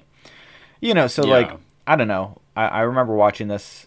I remember watching these movies and always connecting more to the third one, Last Crusade, more than any of the other ones. But I remember this one being fun to watch. But watching it now, it's like I think I appreciate it for different reasons, and I don't like it for different reasons. Yeah. Yeah, I'm gonna jump in there and I appreciate it more now than when I was a kid, but I obviously liked it more as a kid. Yeah. You know. It just had kind of this glow to it when I was a kid. Like, especially for me, like, I had a pretty strict upbringing, but this was rated PG because the rating system hadn't changed. So watching a movie so violent and, like, kind of gory and crazy bloody special effects and everything, it was really cool. It was like, this is fine because it's PG and not PG-13. And then you would put in your copy of Airplane, and you just see like naked women up on the screen. Like, it's PG, guys. I don't know what to tell you. Yeah. It's kind of like, it's like one of those, like, ooh, this is kind of bad. Like when you're a kid, that kind of thing really leaves an impression on you. So I always had that kind of glow around this movie, but I mean, obviously by today's standards, it's nothing. But yeah, it's just like one of those, because Star Wars, I loved as a kid, and now I just like I'm not as into it really at all, especially given the recent trilogy. But no, like watching this the most recent time, Indiana Jones, that is, I really appreciated it. But the one thing that I did run into again after they get the Ark, do you guys think it drags basically until the very, very final bit? Because I feel like that part is so long to me. What, I'll like say, when they're on the submarine and stuff? Yeah, the stuff on the ship drags. Or in like the dock, when the ship already docks and he's like putting on an outfit and whatever. I'd say that part drags right before he like pulls out his grenade launcher or rocket launcher. It's basically post the airplane fight when he like shoves the guy into the propeller.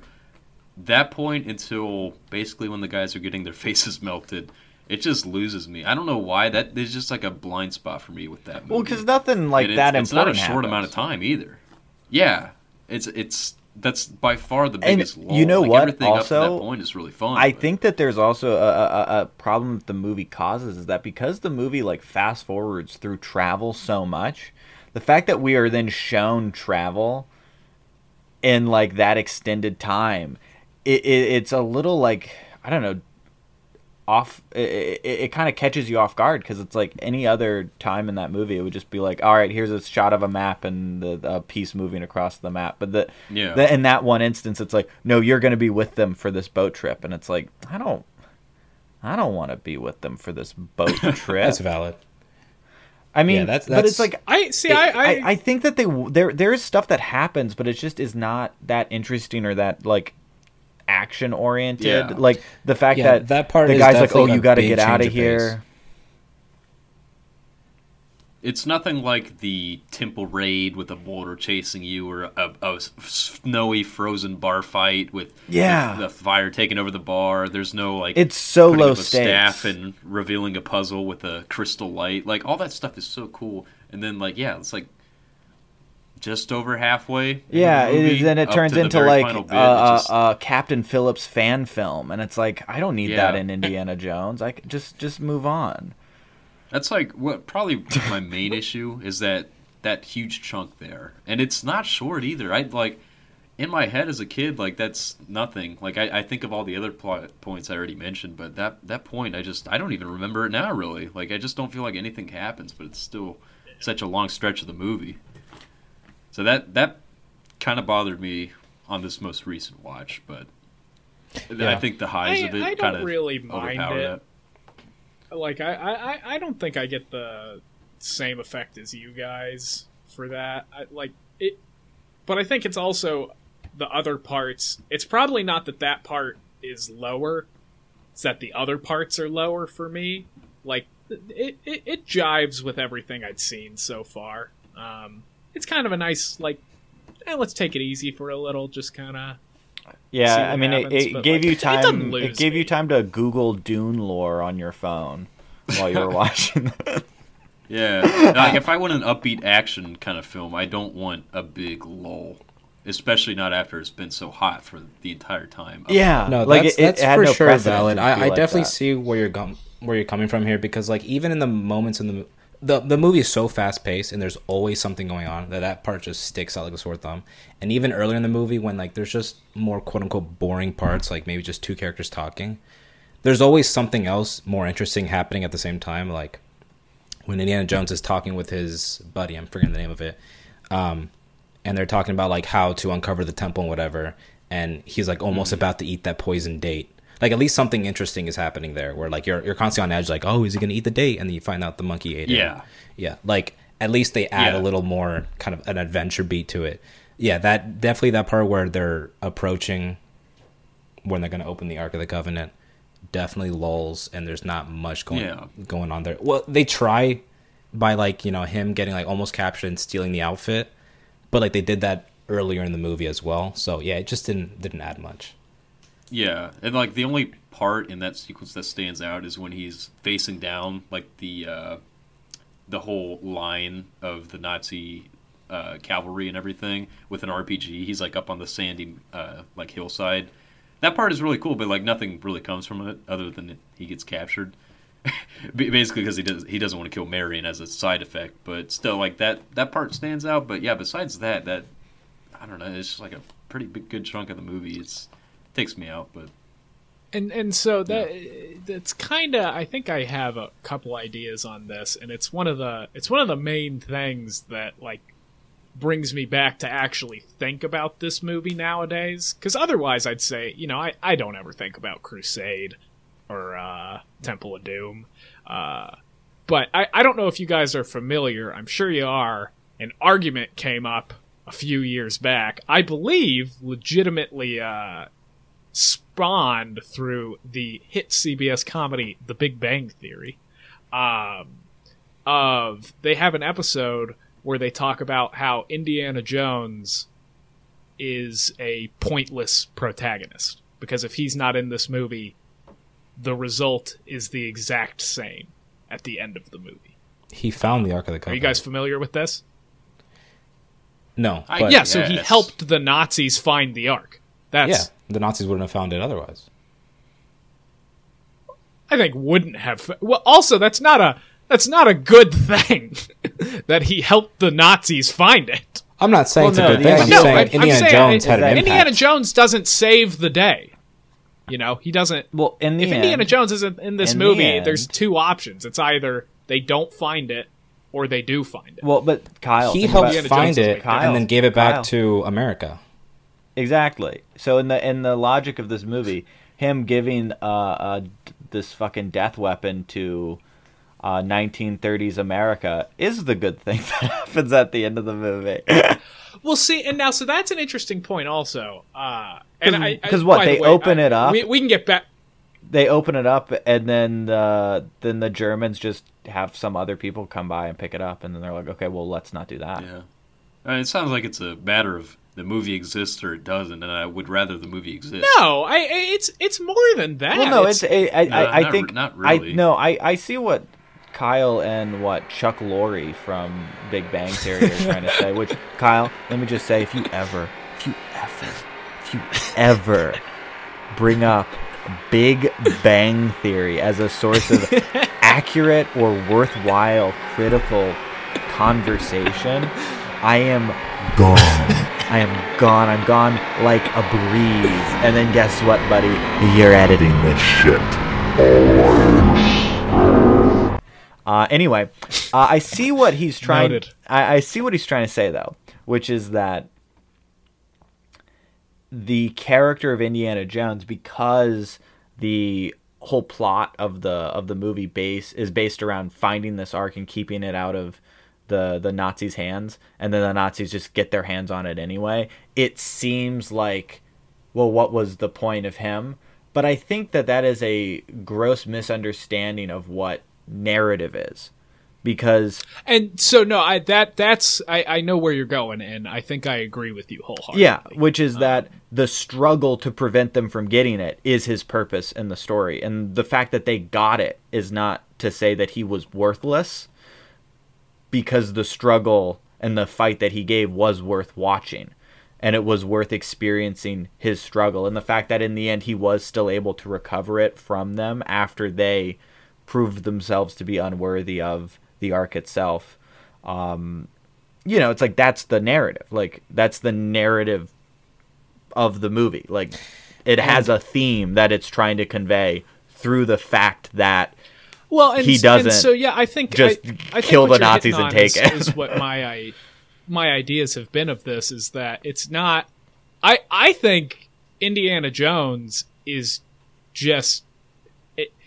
I think where the disconnect kind of comes from is the movie kind of airs itself as Indiana Jones as a grandiose protagonist, but I think Indiana Jones is a very flawed protagonist. I don't think it portrays him as grandiose outside of his life events, but he's like a piece of shit. Like, the movie makes no attempt to excuse his piece of shittery outside of like him ultimately being rewarded in the end. But like, I mean, the first conversation he has with Marion, she's like, "Oh yeah, you like dated me when I was like 16 and then left," or something. Like, It's like, this guy's fucking gross. 30s, baby. It's the 30s. It's the fact that he's charismatic and capable in what he does that makes him endearing. It's not the fact that he's a good person. Or not. Like I think that's kind well, of that I wasn't meaning to say he's a good person. I don't think he's terrific at his job. No. Well, no. I think the opposite. I would disagree. He's a very unlucky character. The beginning of the movie, he steals that golden little relic after being chased in the boulder, and then the German guys or the French guys there to take it from him, and then he does all this work to find the Ark of the Covenant, all for the Germans just to show up and take it at the last second. He's very good at what he does. He's just very unlucky.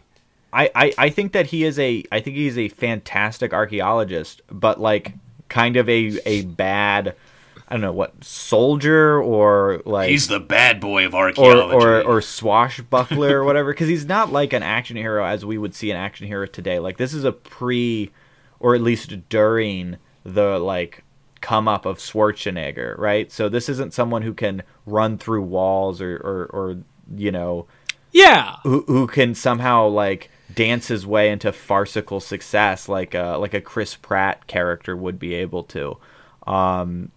This is like his biggest flaw. This is a guy who stumbles through things and makes it out okay, unbelievably so. Bingo. His biggest flaw is that he's is overconfident in himself. He knows he's really smart and can figure out these complex puzzles, but he's so laser focused on that goal that he's not realizing, hey, maybe I should pay attention to the Germans who are chasing after me, or not putting this person's life at risk. He's just so tunnel visioned on discovering these relics that he's completely ignoring the fact that people are surrounding him while he's going on these adventures, and so his work's going to be for nothing once he gets out. It's going to get stolen from him. Yeah, and I think that one of the best examples of like his abilities as a action hero is in the third movie when he gives like the most important thing to his professor friend or whatever and sends him out, and he's like, you'll never find him, and he's like, yeah, the guy's gonna get found almost immediately, but that was the only move he had. And so he does the move that he knows isn't gonna like work just because that's all he can do.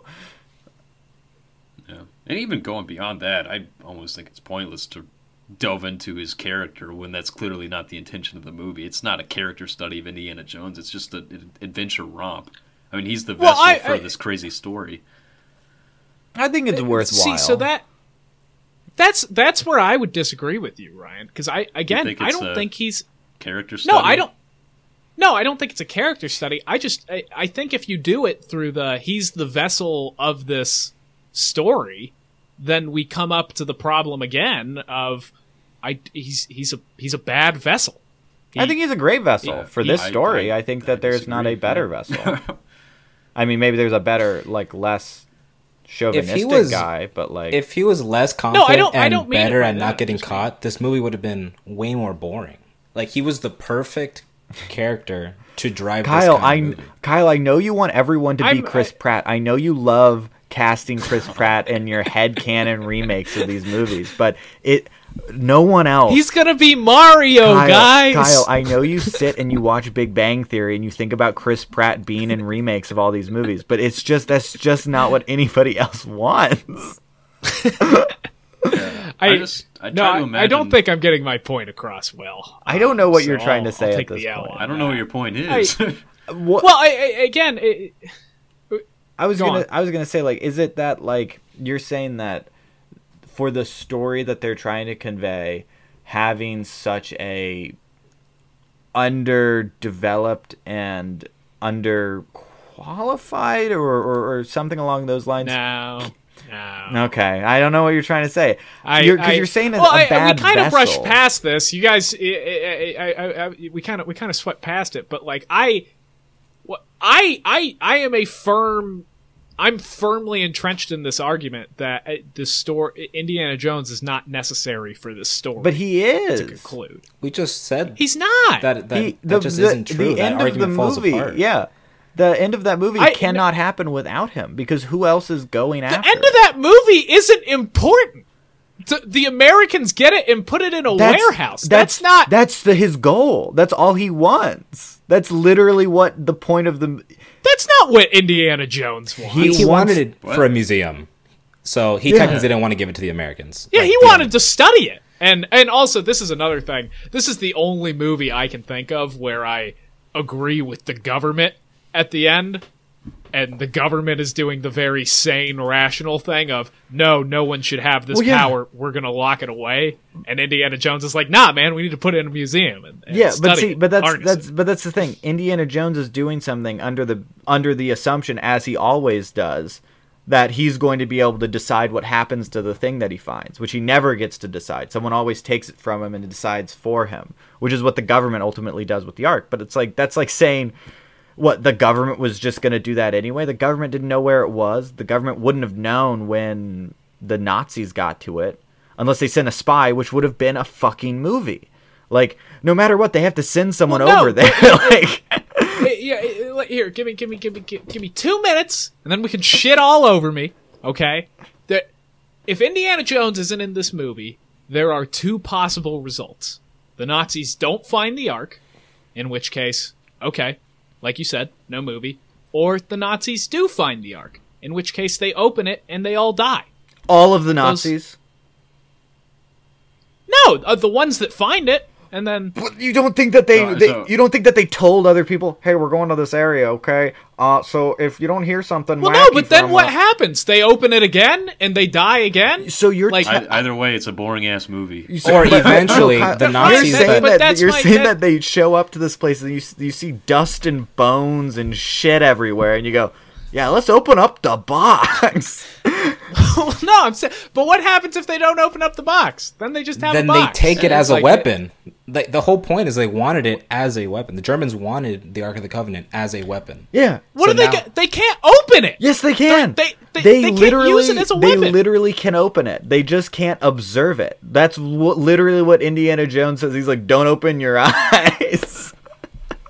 Okay, if I can. Oh.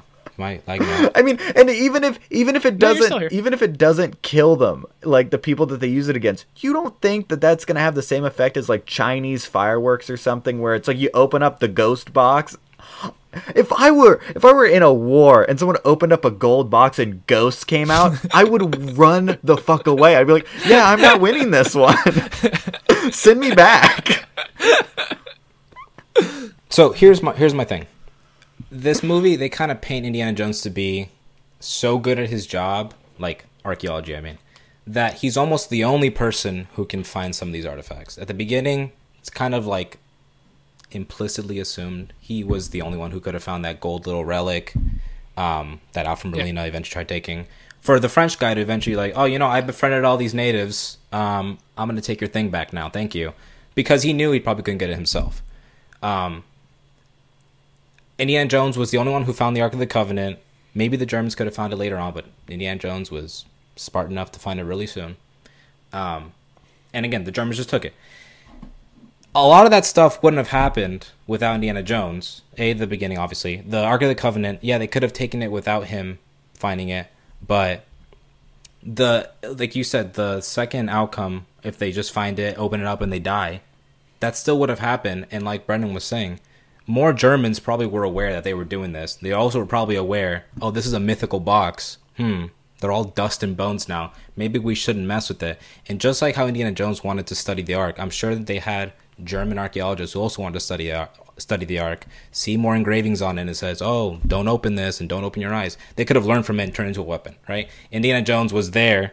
His whole purpose was to find the Ark. Him thinking it was to preserve in a museum. Eventually the government took it. But again, this whole movie is about his getting the rug snatched from underneath Indiana Jones. Everything he wants to do, he doesn't get to do it. But this movie would not be the same. This movie would have been Hitler had a super weapon on his side if Indiana Jones didn't find the Ark. Like the idea is that just the threat itself can't stand. I mean, I don't know how you like Bond movies then, Kyle. Like like that's like Casino Royale. Like it's just like, well, how, if he wasn't there, like, I mean, sometimes things would just still happen. It's like, well, yeah. The reason James Bond won Casino Royale is because he pulled a royal flush out of his ass. Yeah, like. Well, I guess as a counter, and I get also, I just want to, I'm not not dying on this hill, and I also don't think this detracts from the movie. I think it's just an interesting question. It's an but James interesting Bond question. does something. Well, Indiana Jones does something too. Indiana Jones closes his eyes. He says, "Because hey, he was not smart," look. And then. Yeah, because he was gets smart. But you don't get to that point unless you're the guy who does Focus something. on the last 2 minutes of the whole movie. Kyle, this is literally the same thing as saying, well, all James Bond needs to do is get hit in the balls at the end of Casino Royale. He just has to survive that a couple times. Like, literally, that's what you're saying is like, well, I mean, he's just sitting there. It's like, yeah, because he knew, he planned what was going to happen. He had an idea of how things were going to shake out, and his plan came together, and that he just had to buy time. And all Indiana Jones has to do to finally get the Ark is survive them opening it. And he knows, I'm not going to open my eyes for this. Indy knows the lore of the box. Yeah, I don't know. I think of it like, yeah, it would have been smarter for Anakin not to side with Palpatine. Well, no. I'm gonna stick up for Kyle here. These are apples and no, I'm gonna stick up for Kyle. That is not the example that he was using. The example I used to counter Kyle is the correct type of example to counter him, in that a character knew of something that the villain didn't know, didn't tell the villain, and then just had to survive something long enough for his backup to arrive and the villain to be dealt with. That's the ending that Kyle says. And I'll give you full props there. I agree with you. I don't think I have much more to say. I wasn't planning to die on this hill. Kyle, #1 Big Bang Theory fan, brings it up to friends, immediately gets fucking binned. Kyle was binging The Big Bang Theory, and he's like, oh my god, I know exactly what I'm going to bring up in Kino class. I'm actually really surprised you guys haven't heard of this, though, because I think it is a pretty popular. We don't watch Big Bang Theory, Kyle. No, I'm saying outside of the Big Bang Theory. We don't go on r/Big Bang Theory either, Kyle. we don't do it. It's r/Bazinga. So how about you check yourself, asshole? Okay. Oh, I'm so sorry I offended you. I just think that kind of metatextual analysis of Indiana Jones is pointless. I mean, it's like an adventure. I don't think it's metatextual. I think that any in-depth metatextual analysis is worthwhile in anything because it's interesting. It can be genuinely interesting. I think that this type of analysis, specifically from this comedy show on CBS, written by a hack and a half, I went in too strong with Big Bang Theory. People have broken this down and given very convincing arguments. Once again, but it's so stupid to come at something with the idea that the struggle against evil is inherently like that because you fail means that you might as well not have been in the movie. Infinity War, practically, like, why'd you even need the heroes in there? He still got to snap his fingers. Like, the idea that just the struggle itself is not worth the price of admission is stupid. Like, you watch a movie to watch someone struggle and to say, well, like, ultimately he's a worthless protagonist. It's like, did he not go through something? Was he not humbled before the Ark in some way? Of course he was. Like, yeah, I just want to see Big Rock chase Man. That's it. Did Big Rock not chase Man, Kyle? Did he not? Rat cook food and Big Rock chase Man. Listen, I'll repent. I'll never bring up any Chuck Lorre productions on this podcast again. I'm sorry for trying to add some food for thought. I'll never do it again. Well, no. Cook better food. Saying, metatextual analysis have their place. Like how you brought up which ever since you've told me this, it just pisses me off more and more. How Spectre would not be a different movie if Blofeld and James Bond weren't brothers. Like, that is just such a useless addition to the movie. Like, that is just useless writing. Like, that's kind of lazy writing, trying to, like, add intrigue that really was not intriguing at all. But just okay, I won't even pin it on you. To, freaking Bazinga Boy, what's his name? Chuck Lorre. Yeah, but what's Bazinga Boy? Sheldon. to Sheldon's argument, it's just an argument that doesn't hold at all. Like, It's his girlfriend's argument, Amy. Oh my god. A woman too toxic for Jeopardy. A woman Wait, that well, yeah, she was gonna host Jeopardy, and then they said, actually, no, thank you. Yeah, really? Yeah. America's not ready for a smart woman to be on a TV show. So No, sorry. I guess she said some weird shit in her in a book she wrote or something, and people were like, Oh. no, thank you. On She has a that. PhD in biology. Yeah, she's a very smart woman. That's why the casting is good for that show.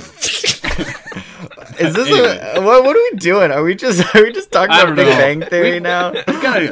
We gotta bury Big Bang Theory. Because I brought it up some other episode too. We gotta. Do you remember? Hey guys, do you Take it remember out when back and we'll when the yell guy at who that. plays Sheldon Cooper, otherwise known as Jim Parsons, was in a remake of what is it, The Elf or whatever, the Will Ferrell movie? what? There's a remake of Elf. Yeah, it was on TV, but it was Jim Parsons as Elf. Okay. Oh. That sounds. Wait, do you? Awful. No, I will. We're totally off base now.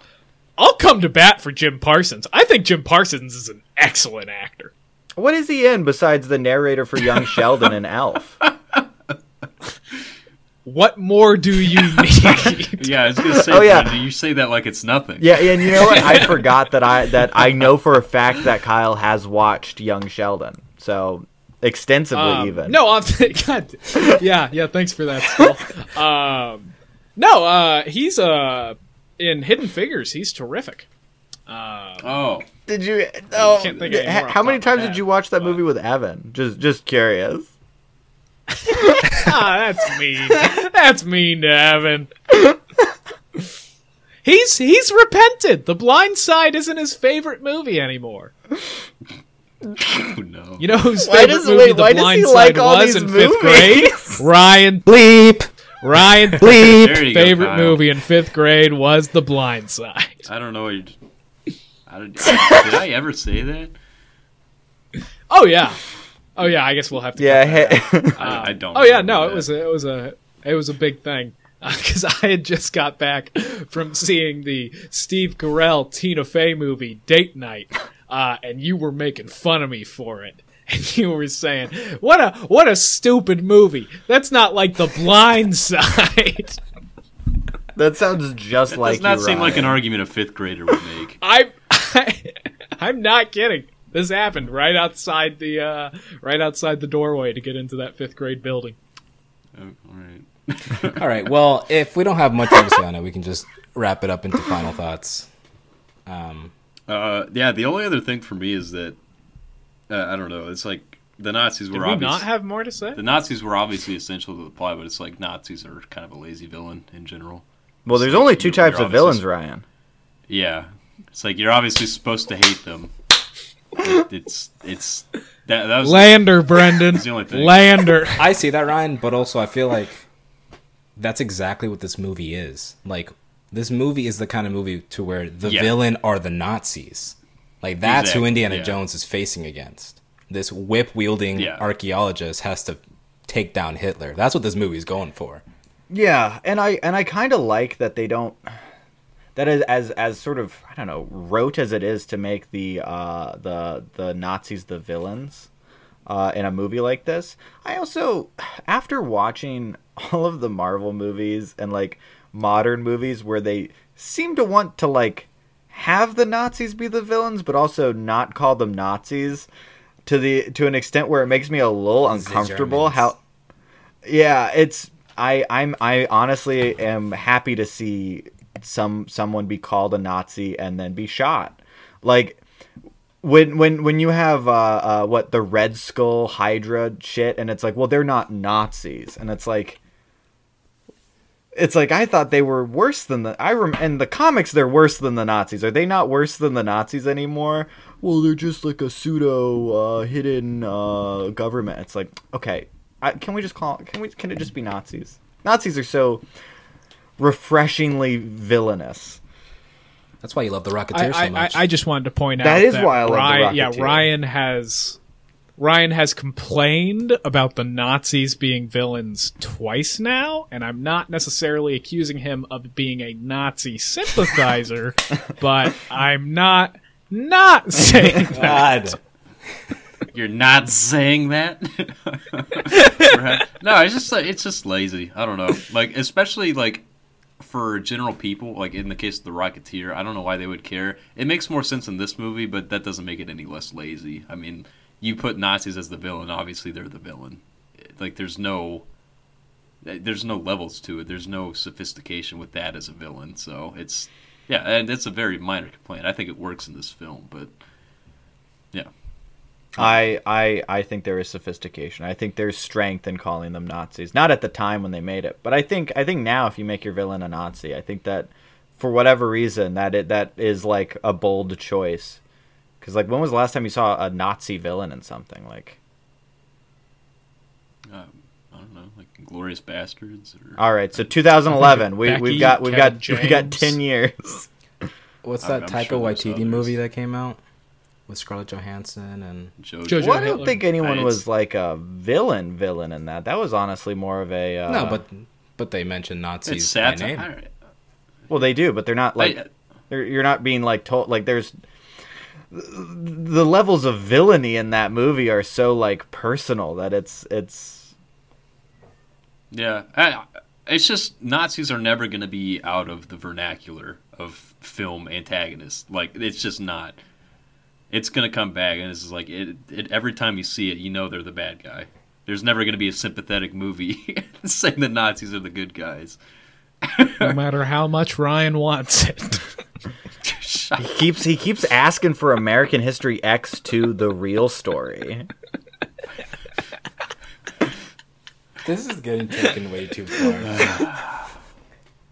Well, anywho, yeah, I think it's about time to wrap it up into final about thoughts. it for me. Yeah, final thoughts. on, I'll start with final thoughts. Final thoughts, this movie is Indiana Jones. You've heard his name before. You've heard his theme song when he walks into a room, and you've heard that whip crack in the back of your head. Look for him on store shelves. Look for him in McDonald's Happy Meals. You know him, you love him, and this movie gives him right to you. Do I think it is the best movie ever made? Not a chance. But do I think it is just fucking man shit? Yeah, you bet. Fucking yeah, let's go. Those are my final thoughts. Okay. Eloquently said, Yeah. Brandon. Yeah.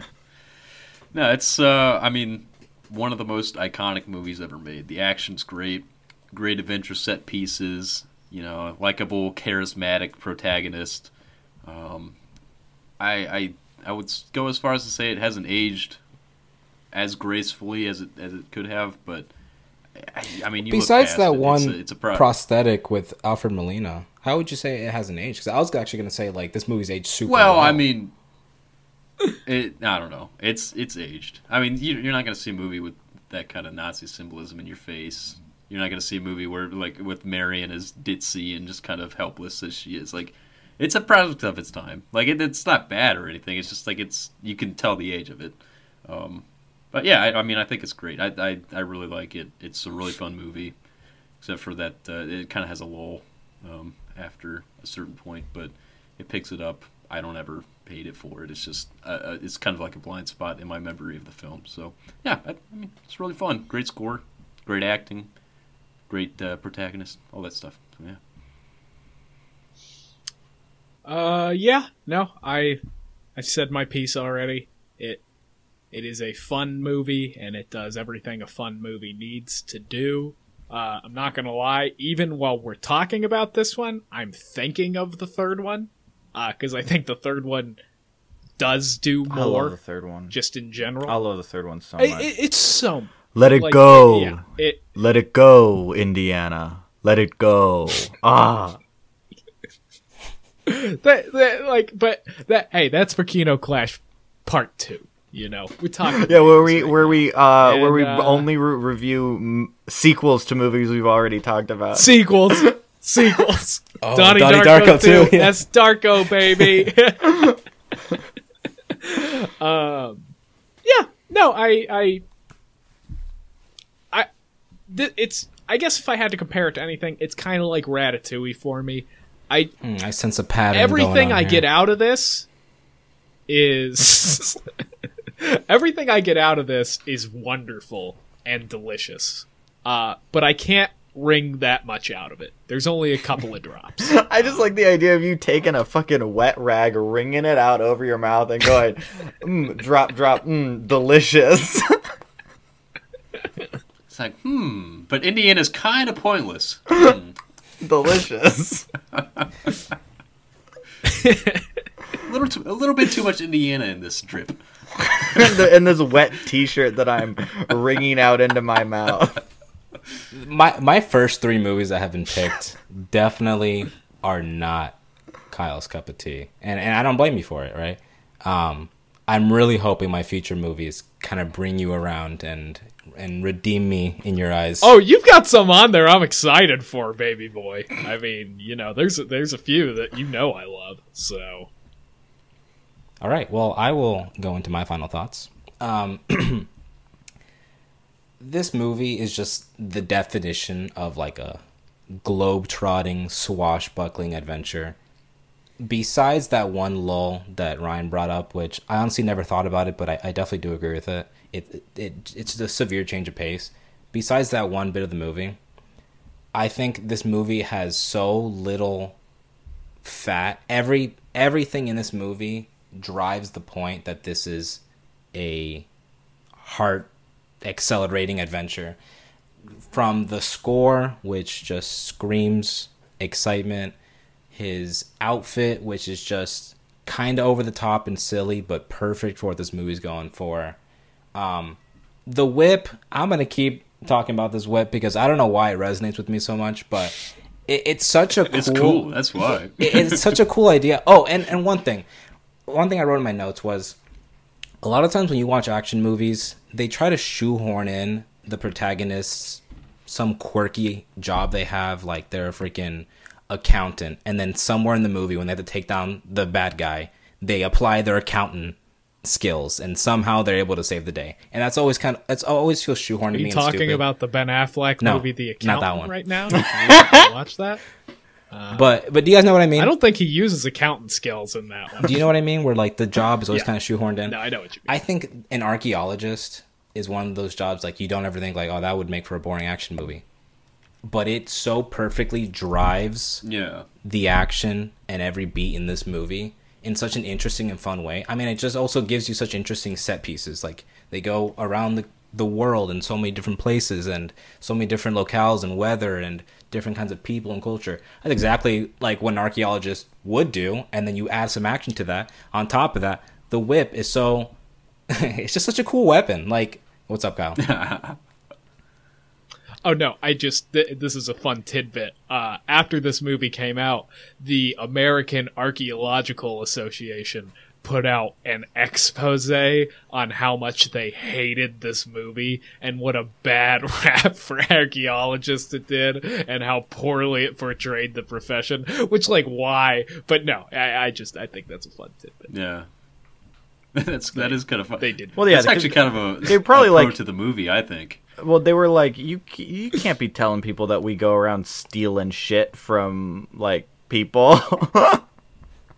I mean, we do be doing that, but don't tell people we do that. Yeah.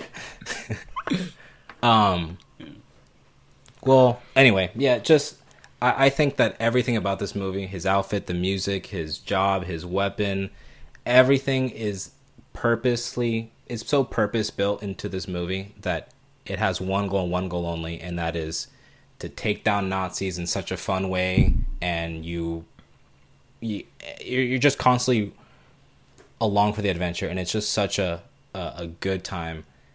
I rewatched Temple of Doom right after watching this movie, and I liked it more than I used to, but I don't think it's so focused like this movie is. And honestly, I'll admit, I don't really remember Last Crusade all that much. I really need to watch it again, so I can't speak on that. But I think Raiders of the Lost Ark is just such a perfect adventure movie.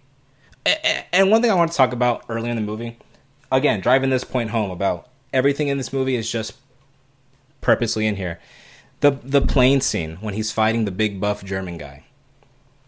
If we really look at this situation, there's how many problems is Indiana Jones facing? He's trying to escape, right? So he's trying to run away from the Nazis.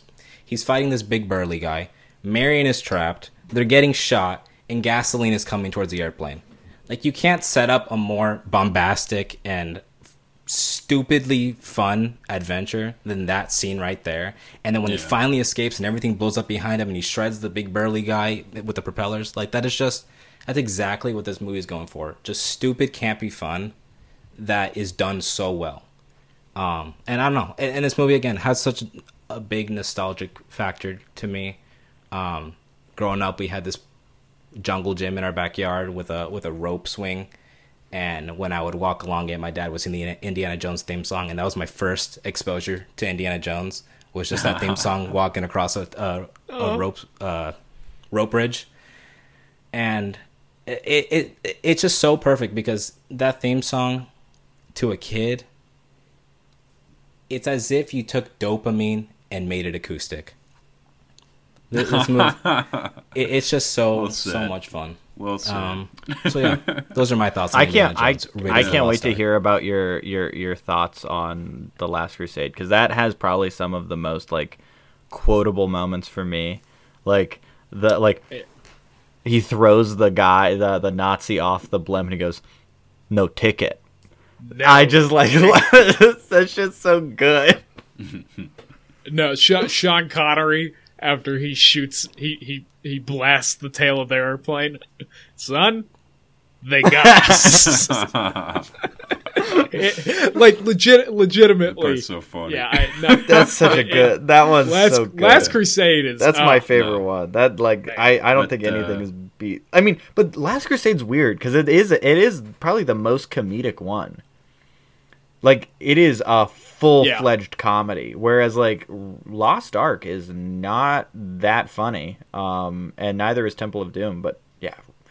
Last Crusade, just Last Crusade is, well, it's also with interesting, and congrats, we're now talking about Last Crusade, because, it's the comedy elements, but then also, like, I think it has harder-hitting parts. Oh, well, yeah, because you have that father and son relationship that's just constantly being brought up. Yeah.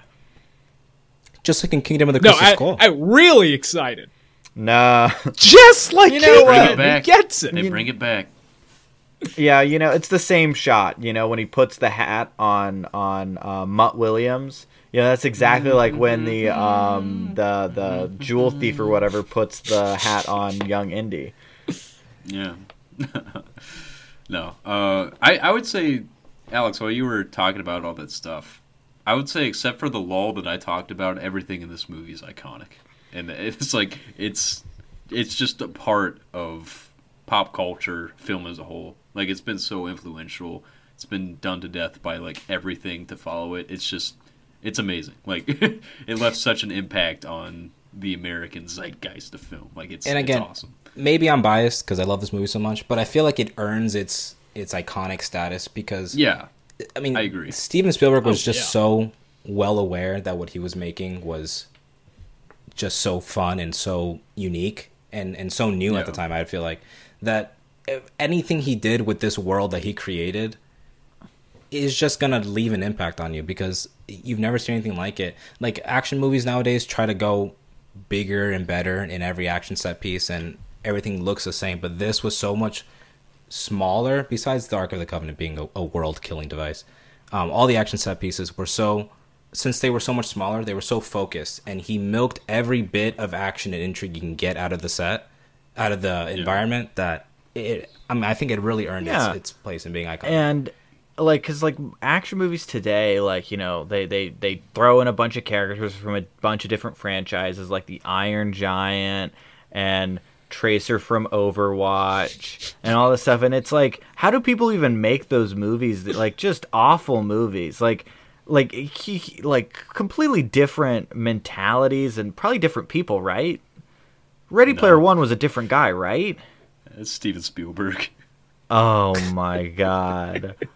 What fucking bug ate that boy's brain? Like, holy shit! Wait, you were Yeah, kidding, no, I knew Brendan, he right? made You that. knew Why would I it. bring up that Okay, just shitty making movie sure. of all movies? Why would I talk about that movie?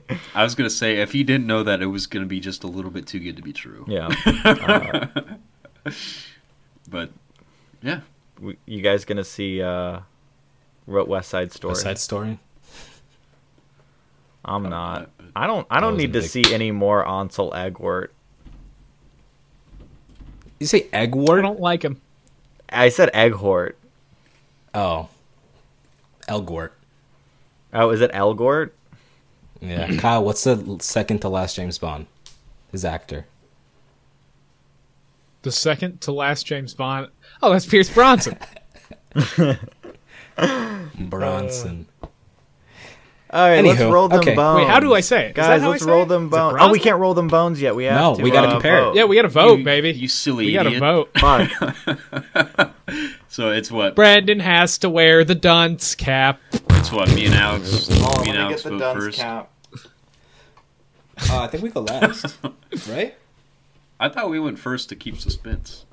Yeah, you guys go first, and then we go. Well, Brendan did get a Dunce cap.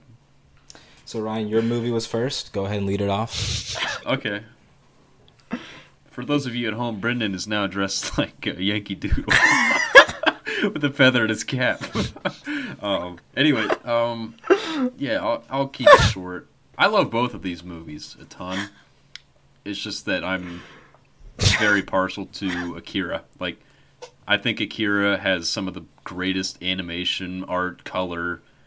I love the score, love the characters, love the story, love the subliminal messages and everything. Like, it's just all great, while also being so fun to watch. Indiana Jones is incredibly fun to watch, but there's not a lot going on beyond that. It's a serial adventure, and it's great at doing that. And I love pretty much everything about it except for, like, the lull. But it's great despite that.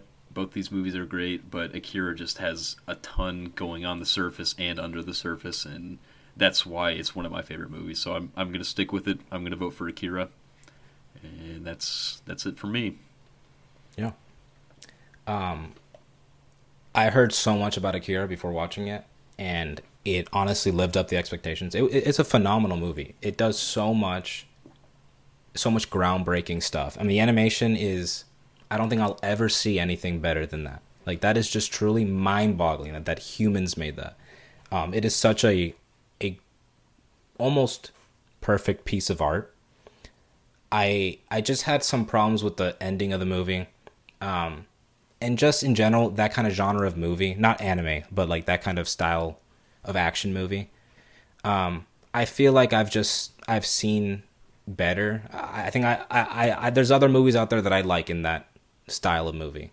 Whereas Indiana Jones I've never seen anything better than this movie in this style of movie. Just like Back to the Future I love, but Indiana Jones I think is just a better movie. And it has a big nostalgia factor to me, of course, but it does everything it needs to do for you to feel like you're along the journey with Indiana Jones and just traveling the world with him and taking down Nazis and uncovering Egyptian secrets. Not Egyptian. They didn't go to Egypt. Anyway, yeah, and my pick goes to Indiana Jones because it just holds such a special place in my heart. I think with another rewatch of Akira, I would like it a lot more, but as it is now, Indiana Jones is definitely my pick. And before Brendan and Kyle go, I think we can all agree Akira and Indiana Jones are two movies that you can't get a similar experience anywhere else. Like, I can't name a movie that's like Akira. I can't name a movie that's like Indiana Jones. And there's definitely something to be said for that. Like, both these movies are excellent. Yeah. Yeah. I'll go next. Real quick, we might cut this out. Do you remember when I wore this at a mall with DJ while I helped him pick out clothes, Kyle? Why did you do that? No, You don't remember that? no, I do When not. you tricked remember me that. into dressing up for a corn dog day because it was on Halloween. All right, that sounds familiar. What? Because Because I was What are dressed you, up Robin as Hood? Remember, no Speedy. Brendan, you bring up so many stories that I'm like, God, it has to be true. Yeah, but because I was don't dressed up remember as it. Speedy for Halloween. And you were like, "Yeah, well, corn dog Fridays on Halloween this year. Let's Speedy eat a bunch of Gonzalez? No, Speedy, the Green No, Arrow's Speedy. sidekick. Yeah, that's what this hat is. So, people at home, picture a yellow fedora with a red feather right in the side. Anyway, yeah, that was a crazy day. I had so many people making fun Corn of me. dogs. Anyway, yeah. That's weird. Why would they make fun of you? I know, right? They kept saying, "What are those?" Because I had duct taped my Converse to be red with red duct tape. They kicked ass. They too. did. They were fucking rad. What was I gonna say? Yeah, I'm voting for Akira. Like, no bones about it. I love Akira. Bones. No bones. Indiana Jones is a great movie, but I don't know. I don't think about Indiana Jones. If I never saw Indiana Jones again in my whole life, I would not shed a tear. But I would be genuinely upset if I suddenly couldn't watch Akira. I'd be like, what? I haven't watched in a minute, but I'd like to have the option, please. Gadzooks! I can't watch Akira.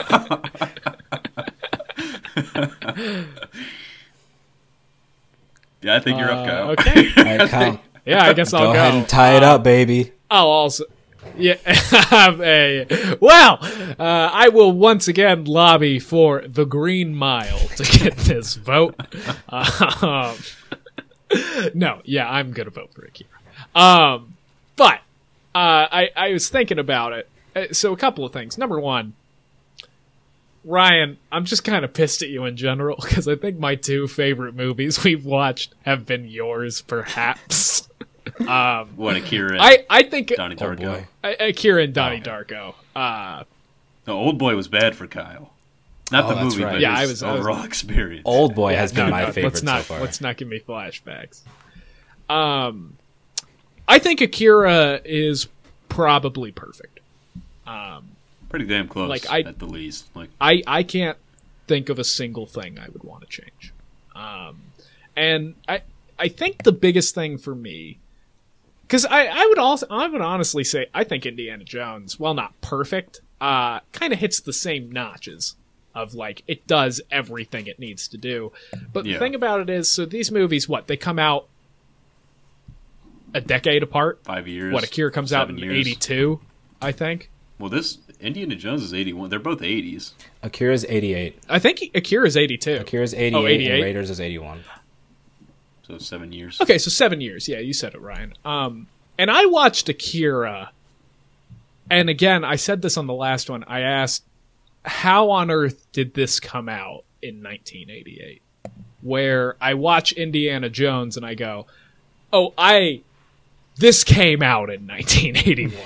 Like that's clear and present. And that's going to be the differentiator for me is, Akira was truly mind-boggling.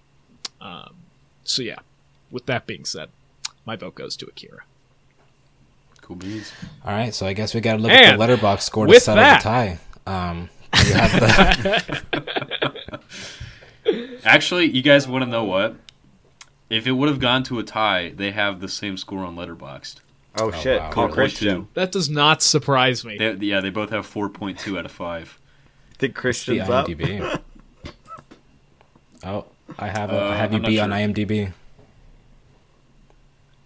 8.4 against 8. You know what I was thinking about Yeah, I mean, while Kyle's doing this obviously more math or liked both whatever of that them. he's doing? I was thinking about this when No, I'm just when writing Kyle down. said about how it's practically perfect. He can't think of something that he would change. I thought about my metaphor about Akira being like a Renaissance painting or something, or like the painting on the mural in the Sistine Chapel. The Sistine And I was Chapel. thinking about how there was someone who looked at that and went, maybe the dicks. And I think that's very funny. Well, they'd paint over What? the P words? Yeah, the yeah, they penises? painted over the dicks. Did they really? Well, yeah, and then they put them back on. But when they went through the whole like puritanical shit for a minute there, in like the a couple centuries ago. They painted I over did the not dicks. know Yeah, they that. painted like Wow. fabric over them or something.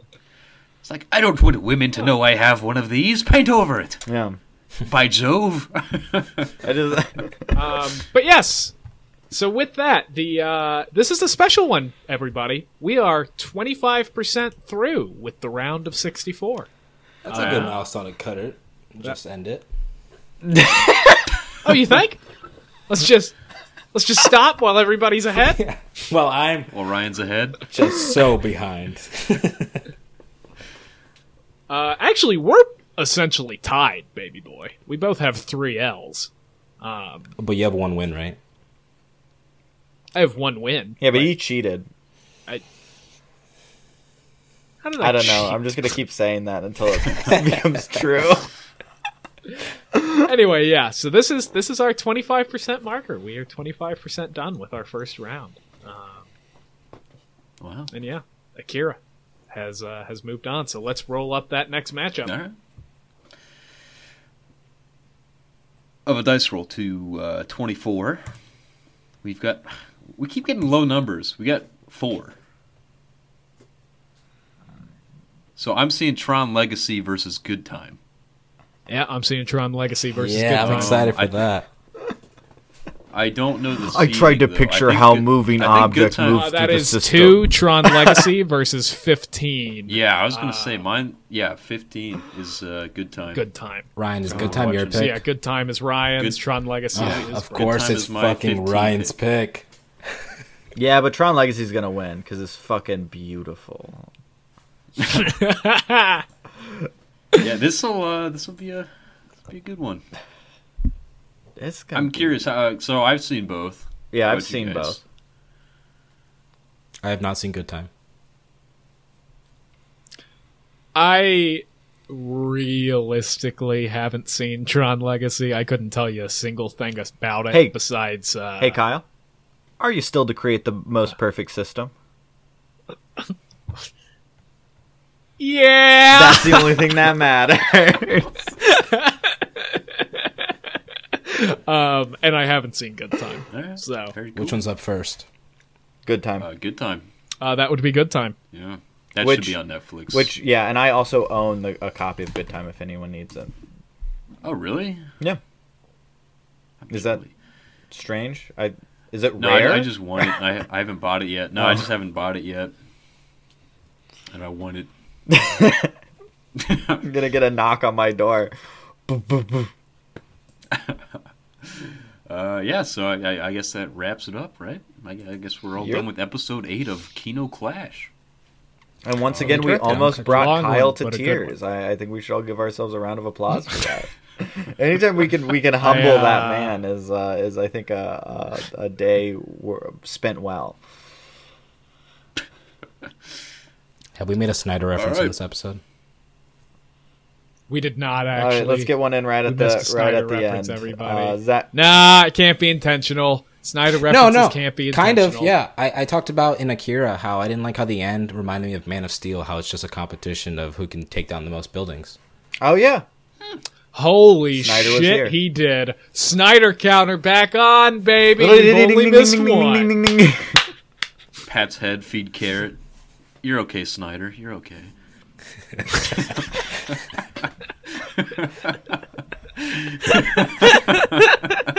All right, God. whether Love that man. y'all at home like cartoons or whips, have a good evening.